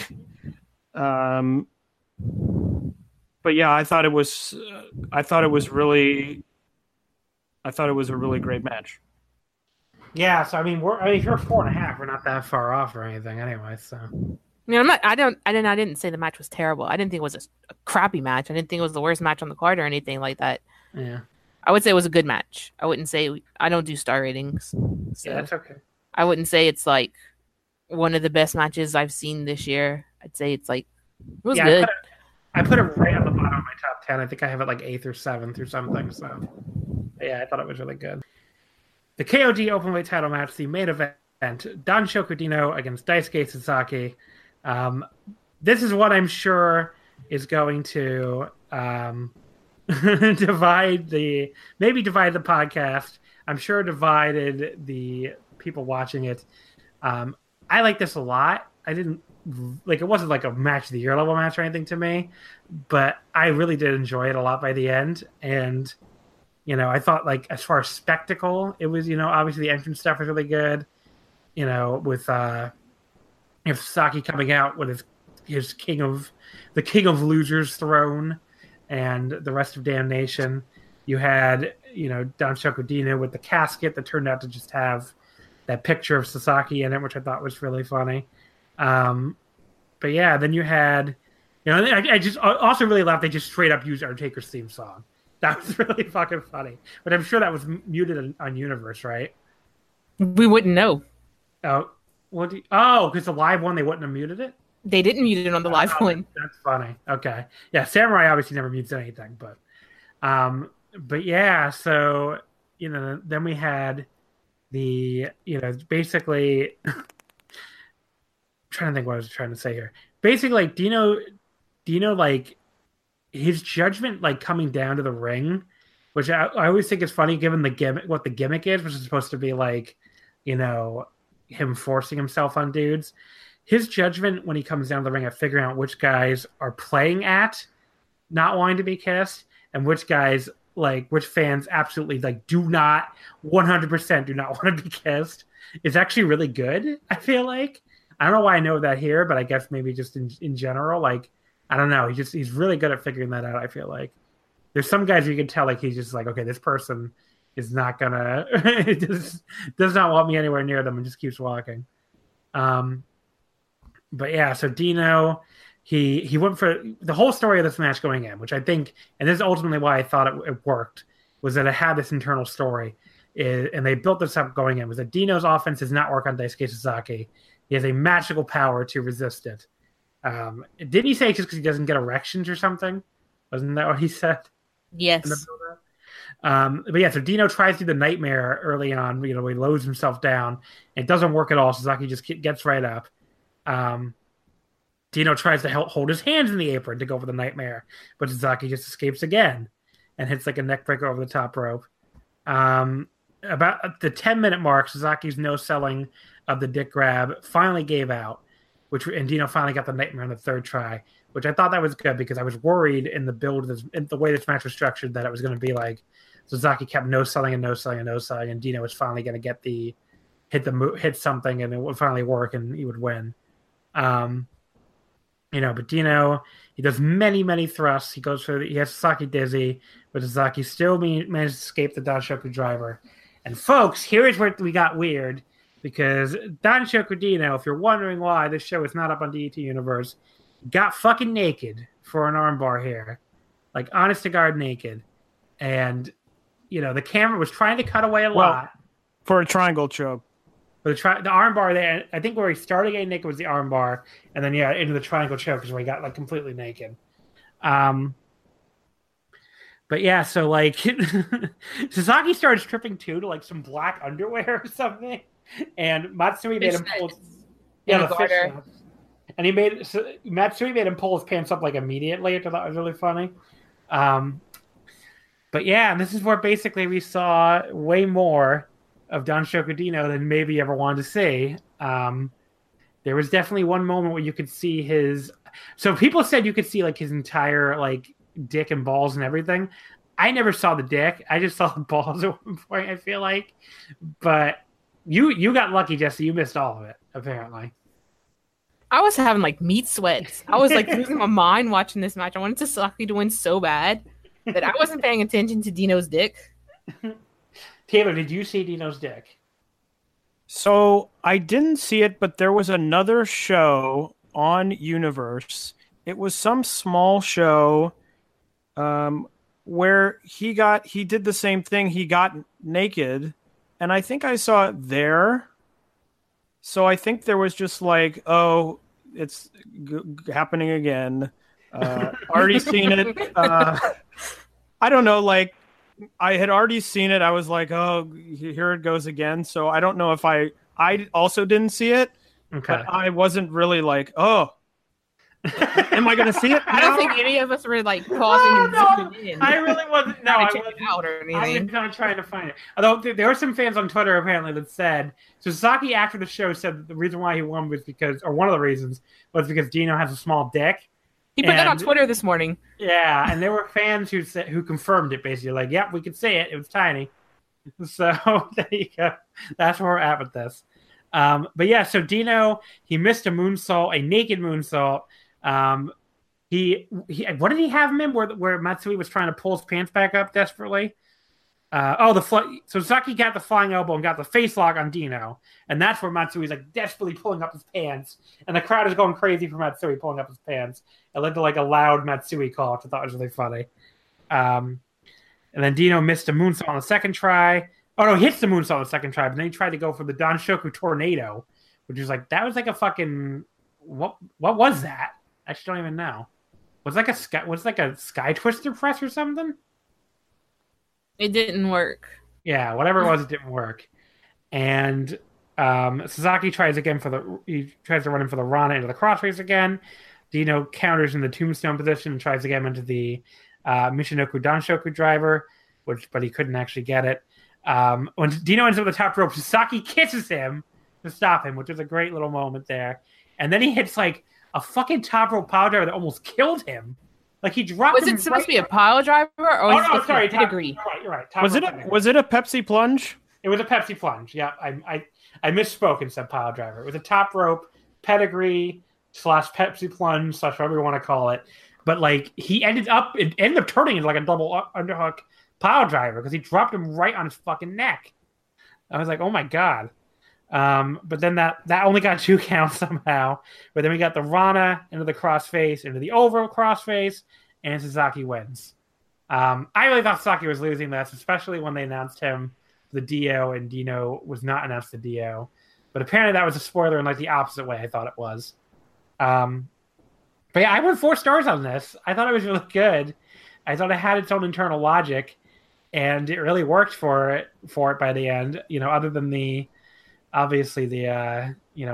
you could take marks off for having to see Dino's dick and balls if you saw it. But 32 minutes. Some people were like, "Oh, 30-minute Dino match," but I didn't really think it dragged that badly. I don't know. Maybe you guys feel differently, but I thought it built well, and I thought it was good. What do you think, Jesse?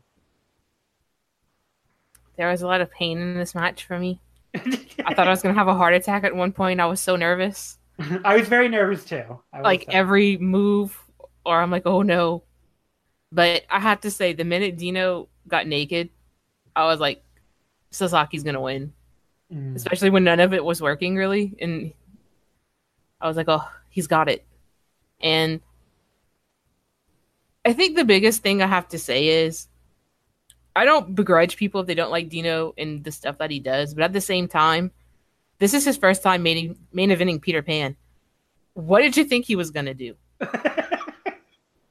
I mean, if you weren't expecting him to go like full out Dino in this match, I guess you don't really watch a lot of DDT. I'm not trying to be crass or rude about it, but he did pretty much what I was expecting him to do, and that's something people like or they don't like. But I think in the end, the best thing was Sasaki won. And it was quite interesting because Sasaki said in his post-match comments that he wanted to bring some stability back to the title after this summer, which is something that I brought up on this podcast. Yeah. And why I really thought it was important for him to win.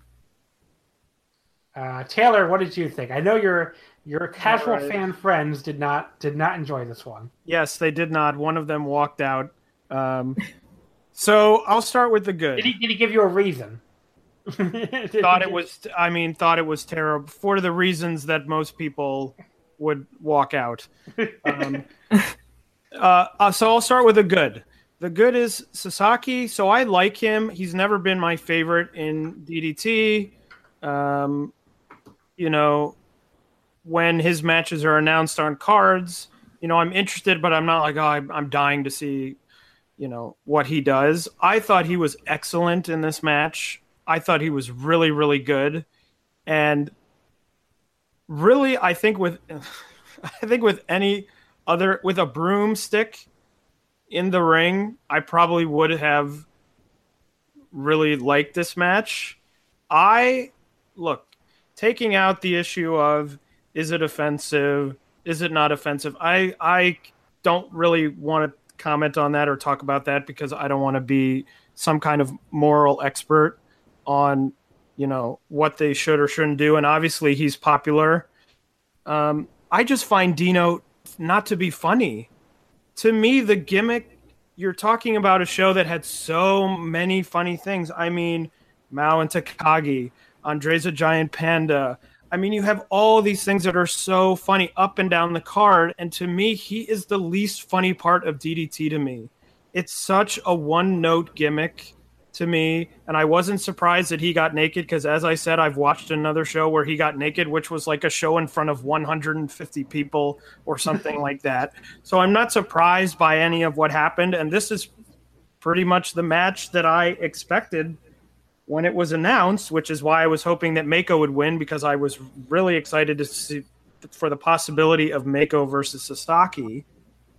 But to me, and my friend who stayed said the same thing, it was almost like a story of two matches, where the Sasaki part, when Sasaki was in control and he was doing things, I mean, that dive over the table to the outside of the ring on Dino looked crazy. And when he was in control, I was like, wow, this is great. I mean, the Pepsi plunge, obviously, I don't think turned out the way it was they wanted it to, but it looked crazy. And I'm like, wow, this is nuts. And he's doing all this great stuff and he's, wrestling really well. And then it was like, oh, here's Dino doing the nightmare again. Okay. The joke is, okay, I get it. So to me, Dino, the joke, it's like a joke that doesn't land. If you go to a comedy movie and you don't find the comedy funny, you're not going to. It's going to be hard to enjoy the movie, even if everyone's acting well. So to me, that's where I landed. And the thing about Dino is he's not a bad wrestler. I've seen him have like great wrestling matches. I just think he's outgrown the gimmick. And it's going to be interesting to see what happens because they locked him up in that casket and DDT announced that he's not coming back for a while, apparently.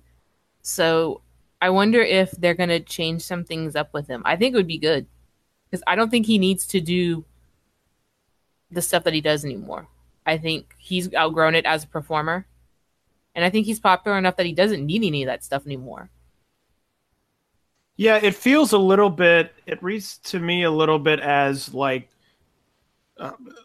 it's a I don't know if this will make sense, but it's a sweaty gimmick where it seems like he's trying so hard to do, it's really out, it's so out there. Oh, I'm naked on the show. It just seems he doesn't need, because he does show signs, I think, in other matches. His title match at the end of last year, I think that was, or the beginning of this year, I thought was good, where it shows that he has the wrestling skills. And so I agree. I hope that when he comes back, maybe it's dialed back or it's something different or at least a new angle or something like that. Because just to me, having, watched so much DDT, it just feels like, okay, here's another Dino match. He's going to do the nightmare. He's going to do the, he's going to do this. He's going to take his, shorts down and do this. And I'm just like, it's not funny to me anymore. I've seen it all, and I've seen it so many times that, I just kind of want to move on. Maybe this is like the peak of his run, and now, like Jesse. Yeah, I was going to say, he finally main evented Peter Pan. Because it feels like he's been on a trajectory in the last 2 years where maybe this was the end and the peak. And he barely came back from, I think, a pretty serious back injury. Yeah. He was hurt for a while. And then he came back. So, I kind of do wonder if they're going to mix things up because he finally main evented Peter Pan as Danshoku Dino. So are we going to see a different kind of Dino when he comes back? Yeah, it'll be interesting. I kind of thought they were going in that direction when he became the producer for a while, and they kind of were for a while, where he just was like, he was great in the producer role. Yeah. That's what the thing, and he wasn't doing all of that stupid stuff that he usually does for the most part. But it was a great fit for him there. But then it turned out to be the master plan to win the title. But that was funny, though. I will say the master plan thing was funny. It was funny. But yeah, so overall, what do we think of this show? Thumbs up if you have 6 hours to spare. Check it out. It is very long. Very, very, very long. Let me say, I did take 2 polls of Twitter. I said, if you watched all 6 hours of DDT Peter Pan, how would you rate the show as a whole? Good to very good won the poll, 53%. Show of the year level was second with 34%. So 87% people thought it was either, at least good and maybe even show of the year level.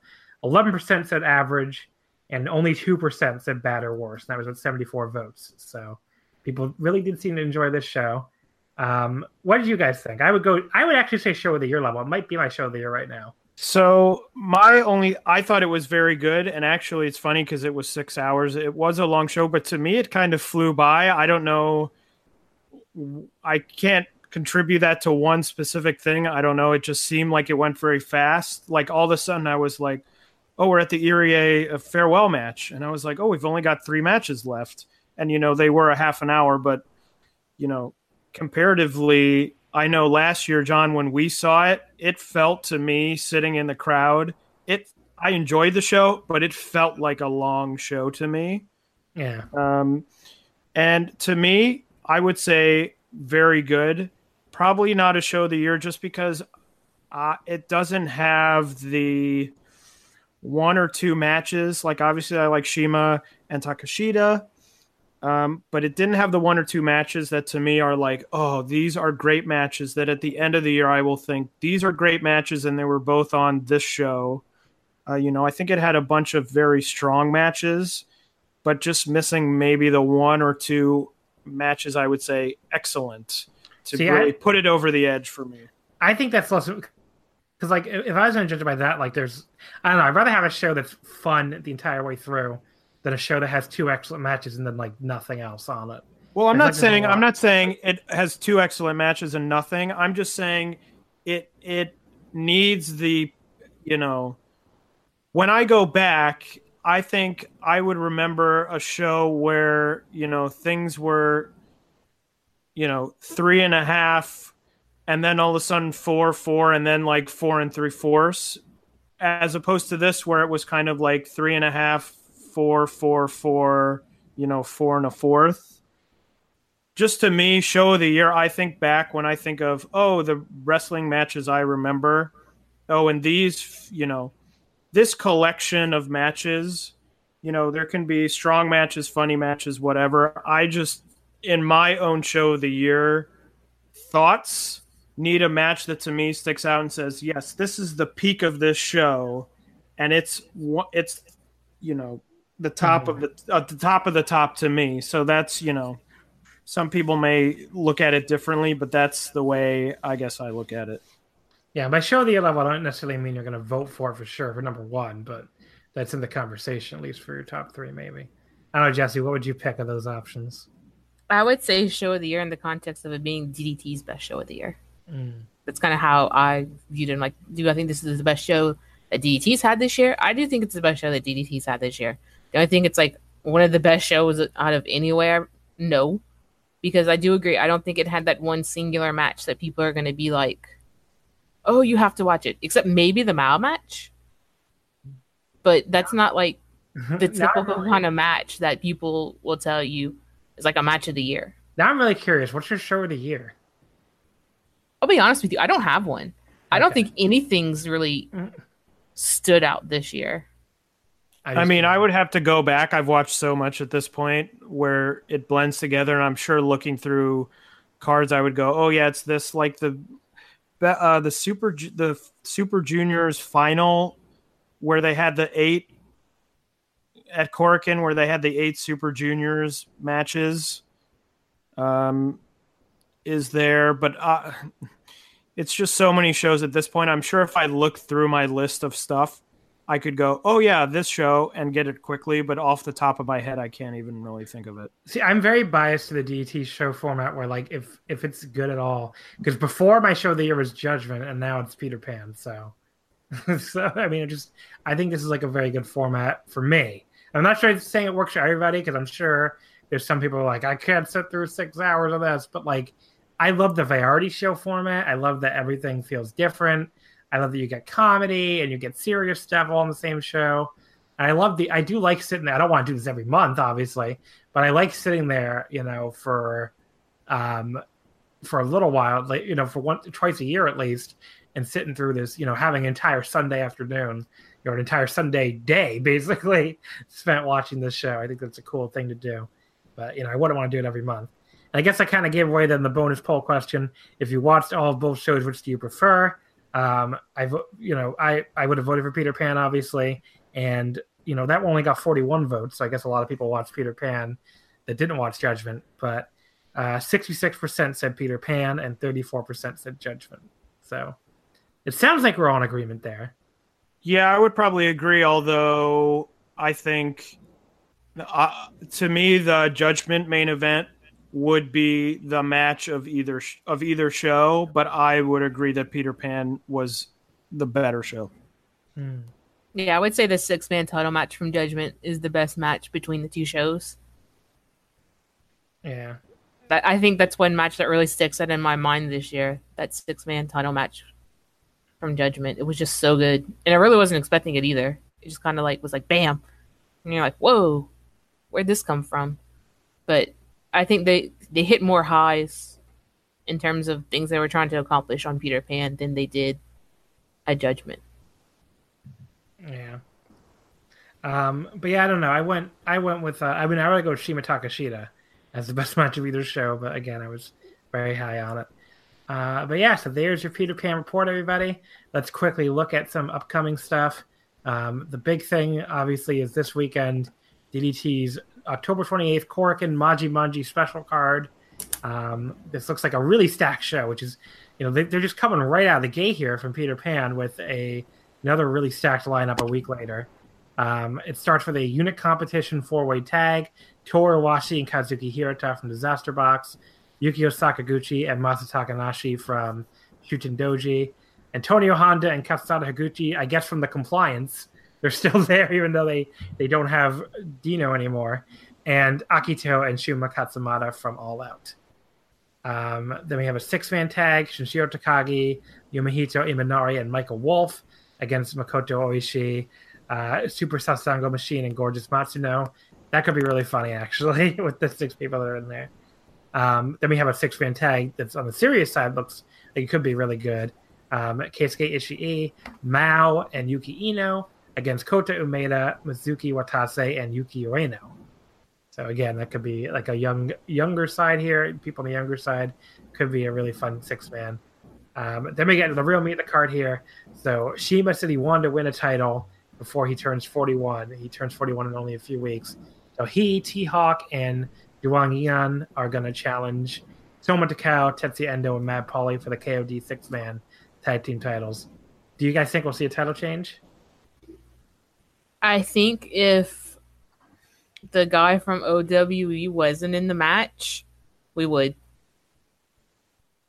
I kind of feel like him being there says to me that Damnation are going to win. But I do think they're going to get another chance at them. I don't think it's going to be over with this. Well, I'll just go on the opposite and say, I'm not sure, but I'll say they'll win the titles. Wow. I'm pretty torn on it, but I could see either way. It's like a toss-up.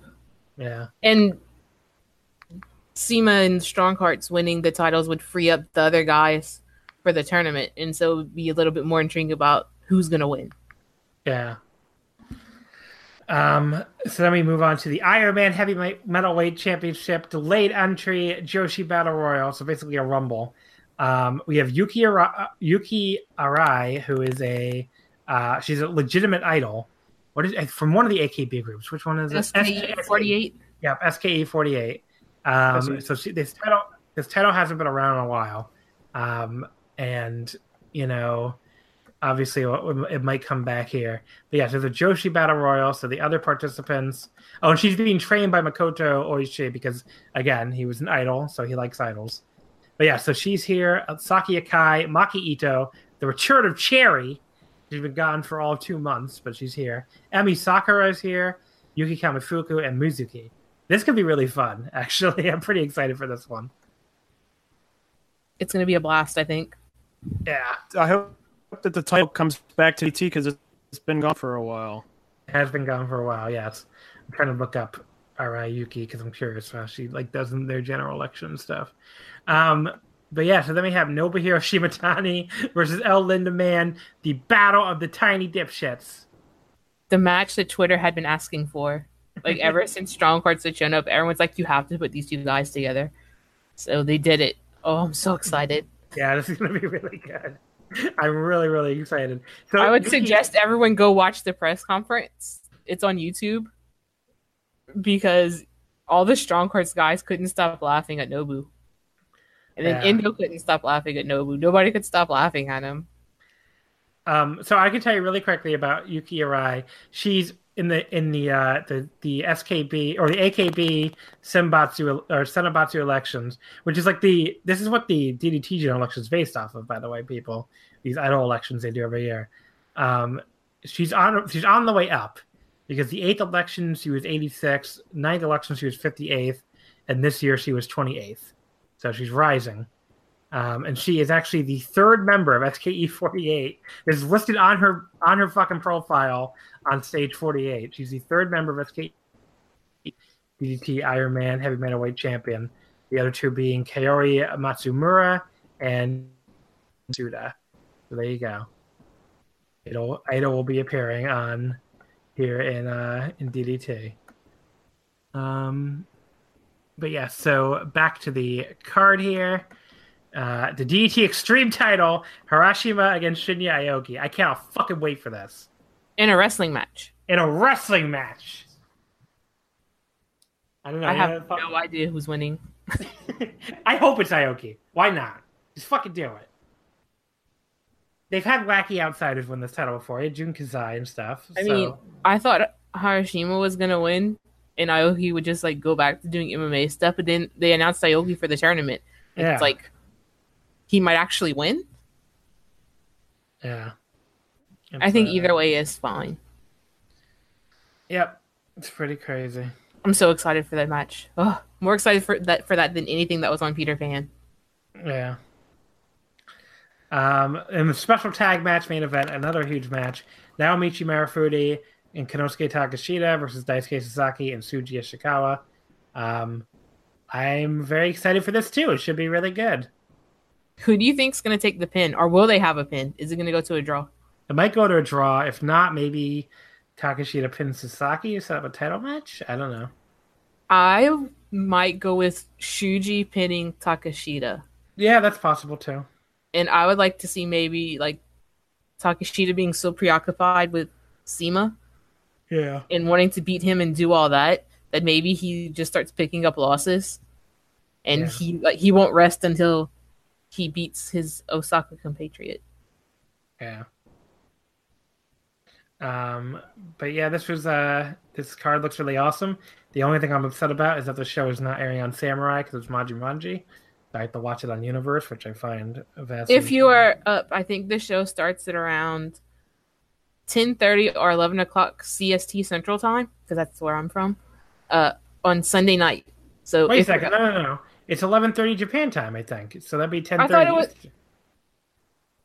I think it's on early enough that everyone can watch the show without it being like 3 o'clock in the morning for the most part, unless you're like in the UK. Yeah. So you should be free able to watch live. Yeah.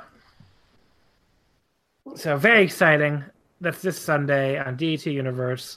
And it should be up fairly quickly. I don't think we're going to be seeing anybody's junk. That's true. Also, this Saturday, Tokyo Joshi Pro has a Shinkiba show, which features Azusa Takigawa's graduation memorial match, the former Azusa Christie, of course, and she will be saying goodbye to DDT by taking on like 15 people. So that's taking place this week. Let's see what else is coming up here. The All Doing show is Shinkiba, which is, the indie show we talked about. There's only 2 matches announced. Tiger Mask 5 self-proclaimed versus someone called Pero Master, which Jamie of Dramatic DT did not have a lot of luck looking up this person. And then we also have Erin Takagi, Monster Halloween, and Onikin. Erin Takagi Shinshiro, right? Or is that somebody else? Is it? I don't know. I didn't think. Oh wait, no. Is Erin Takagi the girl? They announced one match with Hyper Masao. Yeah, maybe they just announced that. But Erin Takagi, Monster Halloween, and Anakin versus Men's Teo, who's the executive chairman of the All Doing Committee, Hirashima and Shota. So there you go. That's coming up. The girl. She's from the same promotion as Rising Hayato. If you've watched DNA, you've probably seen him before. Yeah. And they're from the same promotion, and she's facing Hyper Masao in a singles match. But I don't remember her name. Sorry. There's some Basara shows coming up on... Oh, that's December 8th. Wow, that's pretty far away already. I know there's a Gambare show coming up pretty soon that, I remember seeing the main event for. It's, part of this Ishii thing being there in Iwasaki. But, let's see. Oh, okay, there it is. It's October... That's this week, actually. October 26th. It's, 2 days from now. And that has a main event of Ken Oka and Yumihito Imanari against Keisuke Ishii and Koki Iwasaki. So that one I definitely want to check out. At least I'm going to see the main event. So the Gambare shows are pretty short if anyone wants to check them out. They're not they're shorter than anything else that you'll watch on Universe for the most part. Yeah, so that's only in a couple days from now. But yeah, so there you go, folks. There's your look ahead at DDT. Some really cool stuff coming up. And then let's get into, obviously, what do you know when the league kicks off, November 30th or something, I think? Right? Yes. So I assume we'll get the blocks sometime soon-ish. I think they're announcing them at the Korakuen show Sunday. Okay. Yeah, makes sense. So, with that said, the only thing we have left to do then is get into the questions. So let's see here. We did get a bunch of questions. We'll start out with at Nerd X Life. How viable is an American expansion for DDT? I don't know. What do you guys think? I mean, I think if they want to come here and run a show once a year, maybe even just at Mania weekend every year, they could probably pull it off. I would not advise doing a full-on like American expansion like New Japan's trying. well, I mean, I was going to say this. I mean, how viable is New Japan's I expansion? know it's true. Because the last Long Beach show didn't it do like really terrible? It wasn't in Long Beach. It did like 3,000. Yeah, I mean, that's not terrible, but considering what New Japan want, it's not good. yeah.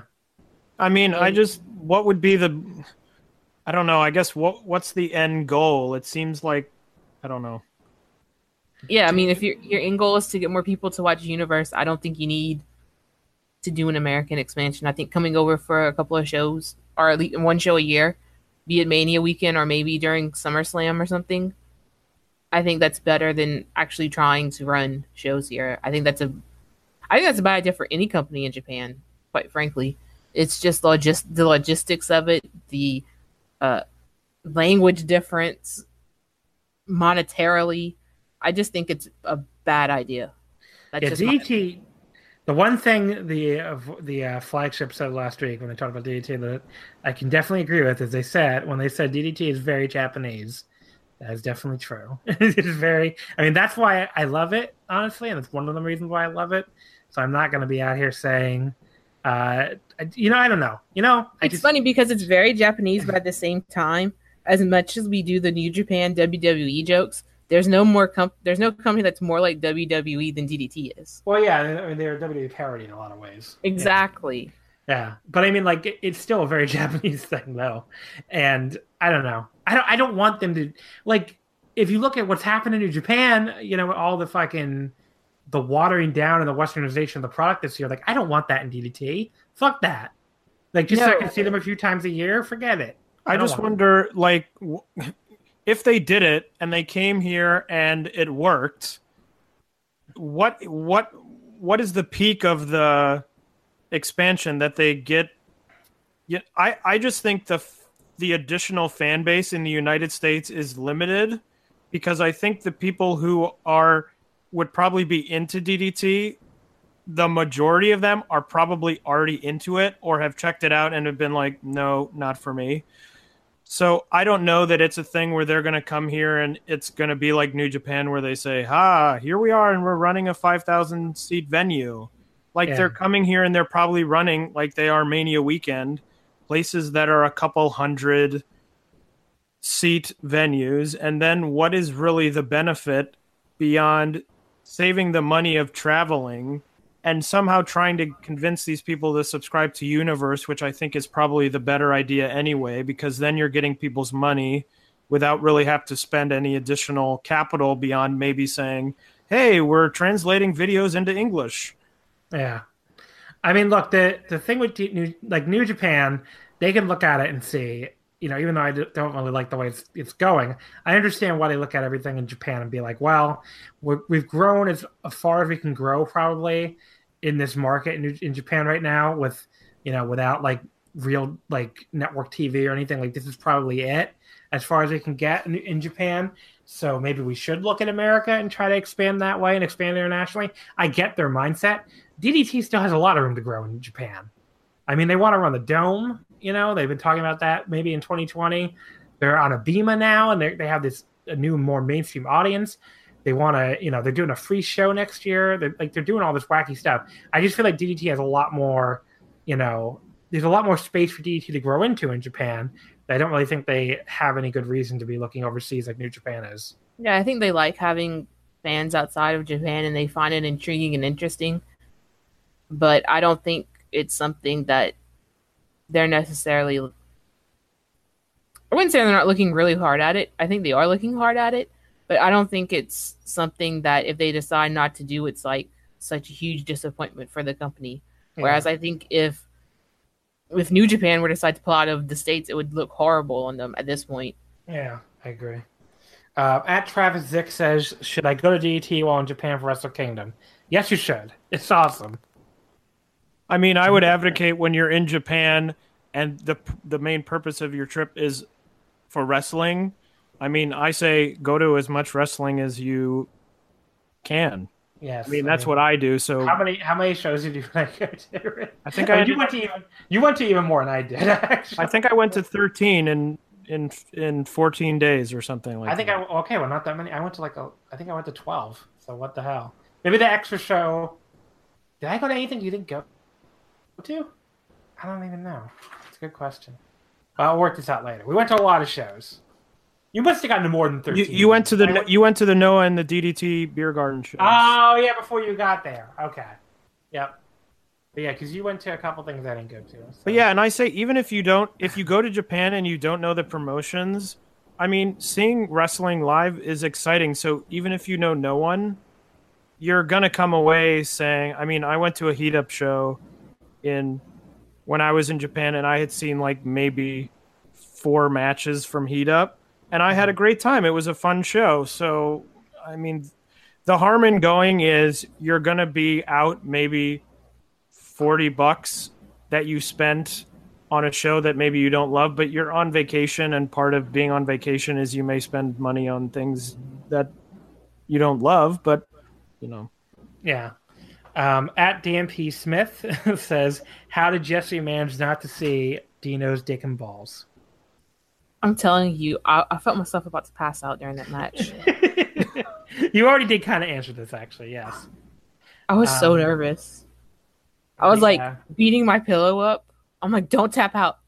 Oh my God. Don't kick out. Oh, I was losing my mind. So the answer is you were too distracted. Yes. Now, I would say if Sasaki's had been out, I probably would have went back and, or tried to find it, maybe. Yeah. Although he has a nice butt, so I'm pretty good with that. I've seen that already. At Blueberry Cave, should Goto go to All Japan? Not sure what that has to do with DDT, buddy, but sure. I mean, should he? No, I assume he likes money.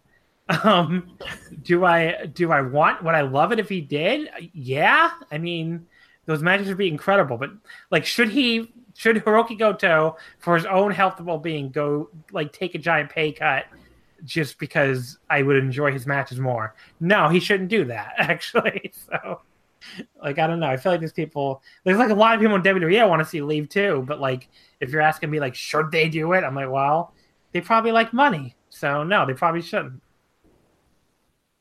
I don't know. Any thoughts on that? Yeah, that's a good answer. It's I'm so not in that. We've been talking about DDT now for 2 hours, so I'm totally not in that mindset of, I mean, look, it'd be awesome. And run his family's energy company because he's rich already. He has an elevator in his house. Oh, that's a good point. I totally forgot he's rich. You know what? Then yes, he should leave.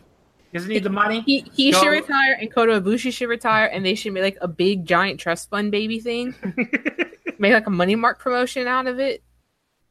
Oh, if I won the Mega Millions, baby, I was making the most ridiculous wrestling promotion. It's just the sickest shit. I think we can all confirm we didn't win the Mega Millions. Yeah, it was some guy in South Carolina, so confirmed. Good to him. Good for him. AAEO at AAEO_. What's the deal with Keisuke Ishii leaving? I just don't think there's anything for him to do in DDT. I mean, what is he going to do? He hasn't been doing much to begin with. I mean, it's the same thing as Iwasaki. They're just trying to give that brand some juice, I guess, and then by them leaving, they can go out and work other stuff besides DDT. I mean, we've seen Iwasaki's been showing up in Noah. Yeah, he won a title in Real Japan. Because obviously the Ganbare schedule is once a month, so yeah, they obviously have a lot more time to do other promotions. And Ishii had good stuff in All Japan, so hopefully he does show up back there. He has a crazy memory for All Japan stuff too. Yeah, that was always one of the tidbits they had on Manji Manji. It was Ishii, did you know happened in All Japan in this year? Kevin at Duriki Noi, we shouted out earlier, and we forgot to mention this, so we might as well. I'm gonna put it as the opening. If you could sing any karaoke song with Shuji, what would you sing? So obviously Shuji Shikawa at the end of the show. We were so excited about Dino's penis. Apparently, I forgot to mention this. Shows up on the singing the friggin' Into the Light DDT end credit song, and has does like a big thing with his fingers and like has the pyro explode. And yeah, that was like so great. I rewound that like 4 times, just the sound of him starting to sing, and the look on Daisuke Sasaki's face, like a mix of confusion and like disgust. I don't know if you I don't think he did. recorded that. I mean, when they went post match, Sasaki like complained about it. He was like, "Who the hell did that?" and Endo, it totally ruined everything. And Endo was like, "It must have been Shimatani." So. Well, and Shimatani stayed in the ring, and the last shot was him sitting on the in the ring as the video was playing. Yeah. And then, did you guys see the alternate version on Twitter? Yes. Put out. They're like, "Don't worry, we have to show that this is real." So we did record an alternate version of the end credits in case Dino won, and it's Masa Sakai singing with Imanari. And someone replied to it just like too cruel. It was like, oh, that was so great. I love DDT. But yes, if I could sing any karaoke song with Shuji, I really want to sing like Bad Communication with him. Ken Oka's theme song. That'd be so much fun, I think. I want to hear him try to sing "Take on Me." And I would pick.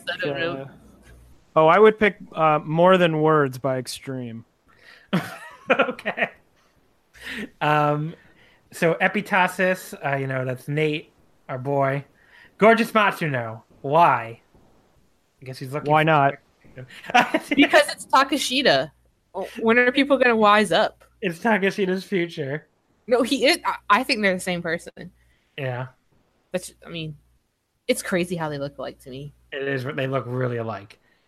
At Chonos_jacket. Which ice cream flavor would you eat if you got to eat ice cream at Shuji? I don't know. Shuji, I bet you he likes the green tea ice cream, which I like too. So I would enjoy that. No, probably just vanilla. I'm white. So I love the green tea ice cream. It's so good. Yeah, I would pick vanilla too, but only because then I could focus on talking with him. I feel like if you had a really flavorful ice cream, you'd be like, "Oh, the ice cream's really good." But if you eat vanilla, you're eating ice cream, but you don't really have to focus on the flavor of it, so you could really focus on Shuji. Let's see. Oysters, earrings. Just what is it that makes Mao so different and so appealing?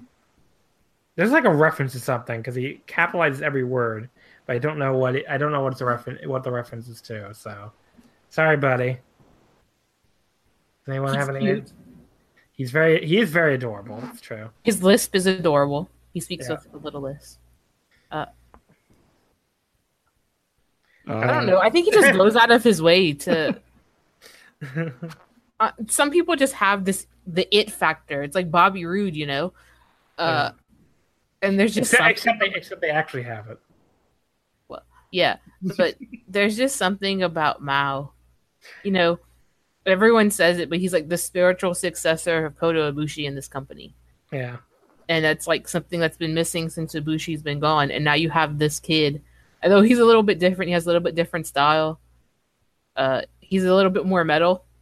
Yeah. I don't know if people know this, but he was like in a metal band for a while. Yeah, I figured that's why they did that thing with where he'd always like do the screaming on the Wrestling Idolute thing. Yeah. I mean, I think like him and Sasaki pretty much listen to the same kind of music. Although if you would kind of watch them, and you'd be like, they listen to the same sort of stuff. Like, what? Because it doesn't strike you that much with Mao. And he always looks like he's having fun. I think that's a big thing. He never looks sort of miserable. And I think for English fans, he tries really hard. Like, when people reply to them, he says, "I don't speak any English," or "I don't speak German," or anything. But he always tries to communicate with people. I think he's really excited that people overseas enjoy him, and I think he's going to be a big breakout star at the Mania shows. I think more than anybody, I think Mao is going to be somebody that people walk away from the shows talking about. I guess we might as well just do the other Mao question with this. Arum, who's been on this show before, will Mao ever do a death match in the future?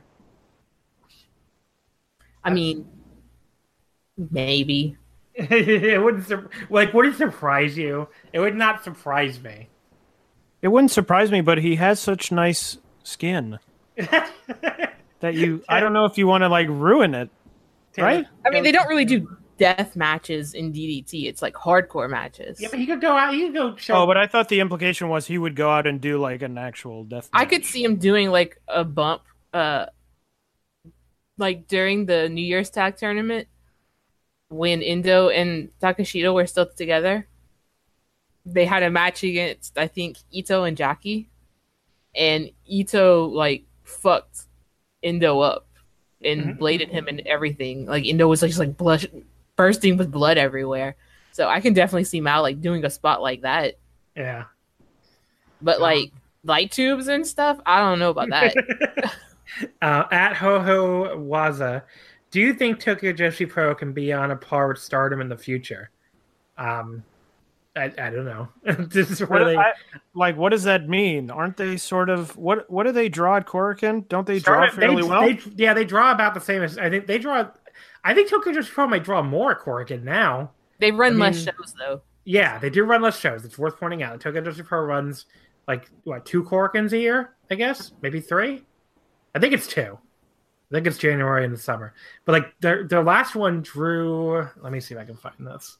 I don't know if Stardom's drawn more than either one of the Korakuen shows they had this year. Usually Stardom draws like 800. So I'm just trying to see real quick. They did like 1,000 for each of them. I know that much. Yeah, I mean, I'm pretty sure they did pretty well. So, oh no, they're running their 3rd Korakuen on October. Oh wait, no, that's Machi Machi. I don't know. I don't know when if they're running another Korakuen until January 4th. Probably not. But yeah. Anyway, I mean, I don't know what the plan is, but if they bring the Tokyo Joshi people over to Mania weekend, that would certainly, probably give them a boost. Hashtag DDT. He hashtag Tokyo Joshi, Bosara, and Ganbare. Yes. So I would expect we see people from everyone. Yes, everyone coming, which is real. Ken Oka needs to come, and Miyu Yamashita needs to come. She also asked, how long before Maki Ito becomes the ace of Tokyo Joshi Pro? I don't think she needs to be the ace is the thing. I think she's, we talked about this earlier. I think she's in her role and she doesn't need a title or anything. She's just very popular. I would have said this if Sasaki didn't win the belt. He's not someone that needs to have the title to have a huge impact on the company.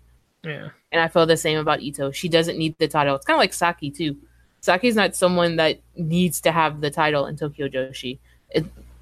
The title should be more about presenting some of the other girls that aren't as quite as well known or aren't as quite as charismatic, in my opinion. I agree. And I will have to say this, as much as I like Maki Ito and everything, I always think in the back of my mind, like, how long is she going to wrestle? Oh, that's definitely true. It could be a temporary thing. Liam D. McCann, this is the last question. Outside of Mao, who is going to be a megastar, who is the DNA prospect with the most potential currently? I think it's Umeda, right? And that's my pick. I mean, yeah, he just we're talking stays healthy. XDNA, obviously, but yeah, I think Umeda. That's my pick. I don't really include Higuchi in the list. I think Higuchi's kind of made it. Yeah, I agree. So we'll be talking about. There's not many that left. There's Nobu, Umeda, Watase, Ino, and Ueno. Maybe Ueno too, I would say. Yeah, Ueno's a good pick too. But yeah, I think Umeda. I think that's my. Yeah, I think that's a good Ueno or Umeda. They had that good run with the 6-man titles. Yeah. Earlier this year, that I really enjoyed. So I think it's one of those two is probably a good pick. All right, folks. So that will do it for our DDT Peter Pan episode. Thank you, as always, to our leaders of the Omakase guest appearances here, Taylor and Jesse, for coming on. I'm sure we'll see you two again, maybe during the Year in Review series. We'll see. Why don't you plug something? Taylor, plug your Twitter, whatever else you want to plug. My Twitter's Tamaimbo, Tamaimbo, and check me out there. And I write occasional things for Voices of Wrestling, so check out voicesofwrestling.com. You're usually on there with me, usually on the previews with me a lot. So both roundtable preview people. And Jesse, want to plug your Twitter? I know you're always chomping at the bit to plug your Twitter. I guess you can follow me if you don't have me blocked already at Koji on Twitter, K0J with 3 I's. You can check me out there. And follow Dramatic GDT English on Twitter. If you're a native Spanish speaker, there's someone out there putting out translations and talking about every kind of DDT promotion under the sun in Spanish. So they have that going on too. Check that account out as well. Yeah. Hell yeah. All right. And don't forget, folks, you can follow us on Twitter at WrestleOmakase. Not wrestling. Wrestling would not fit. And we'll be back next week. So I was waiting for him to announce this. I told him he could do it, and he just either forgot or doesn't care. But Okan, Jake, he won the Champions Draft. He got to pick any kind of show he wants, and he's taking his show pick next week. So next week on Wrestling Omakase, Okan with his choice of guests, both the Aarons from Everything Evolves, will be making their Omakase debut at Okan's request. And we're all going to be reviewing FIP, Everything Burns. That is Okan's pick. Oh my god. We're going to talk Everything Burns next week on Omakase. I've never seen this show. I've never seen a single second of FIP. Oh boy.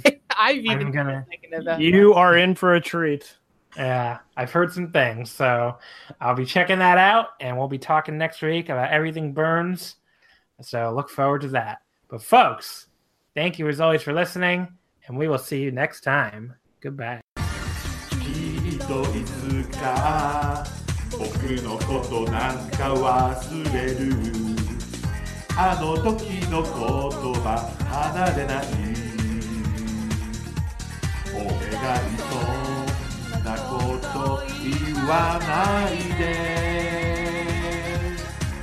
憧れと恋の違いなら私でもわかる船の鼓動震える船震える指瞳の奥髪の先に溢れ出してる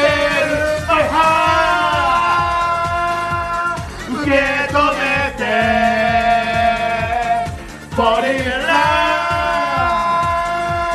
二人なら I can fly in the sky 叶うのなら I can fly in the sky Into the light Into the light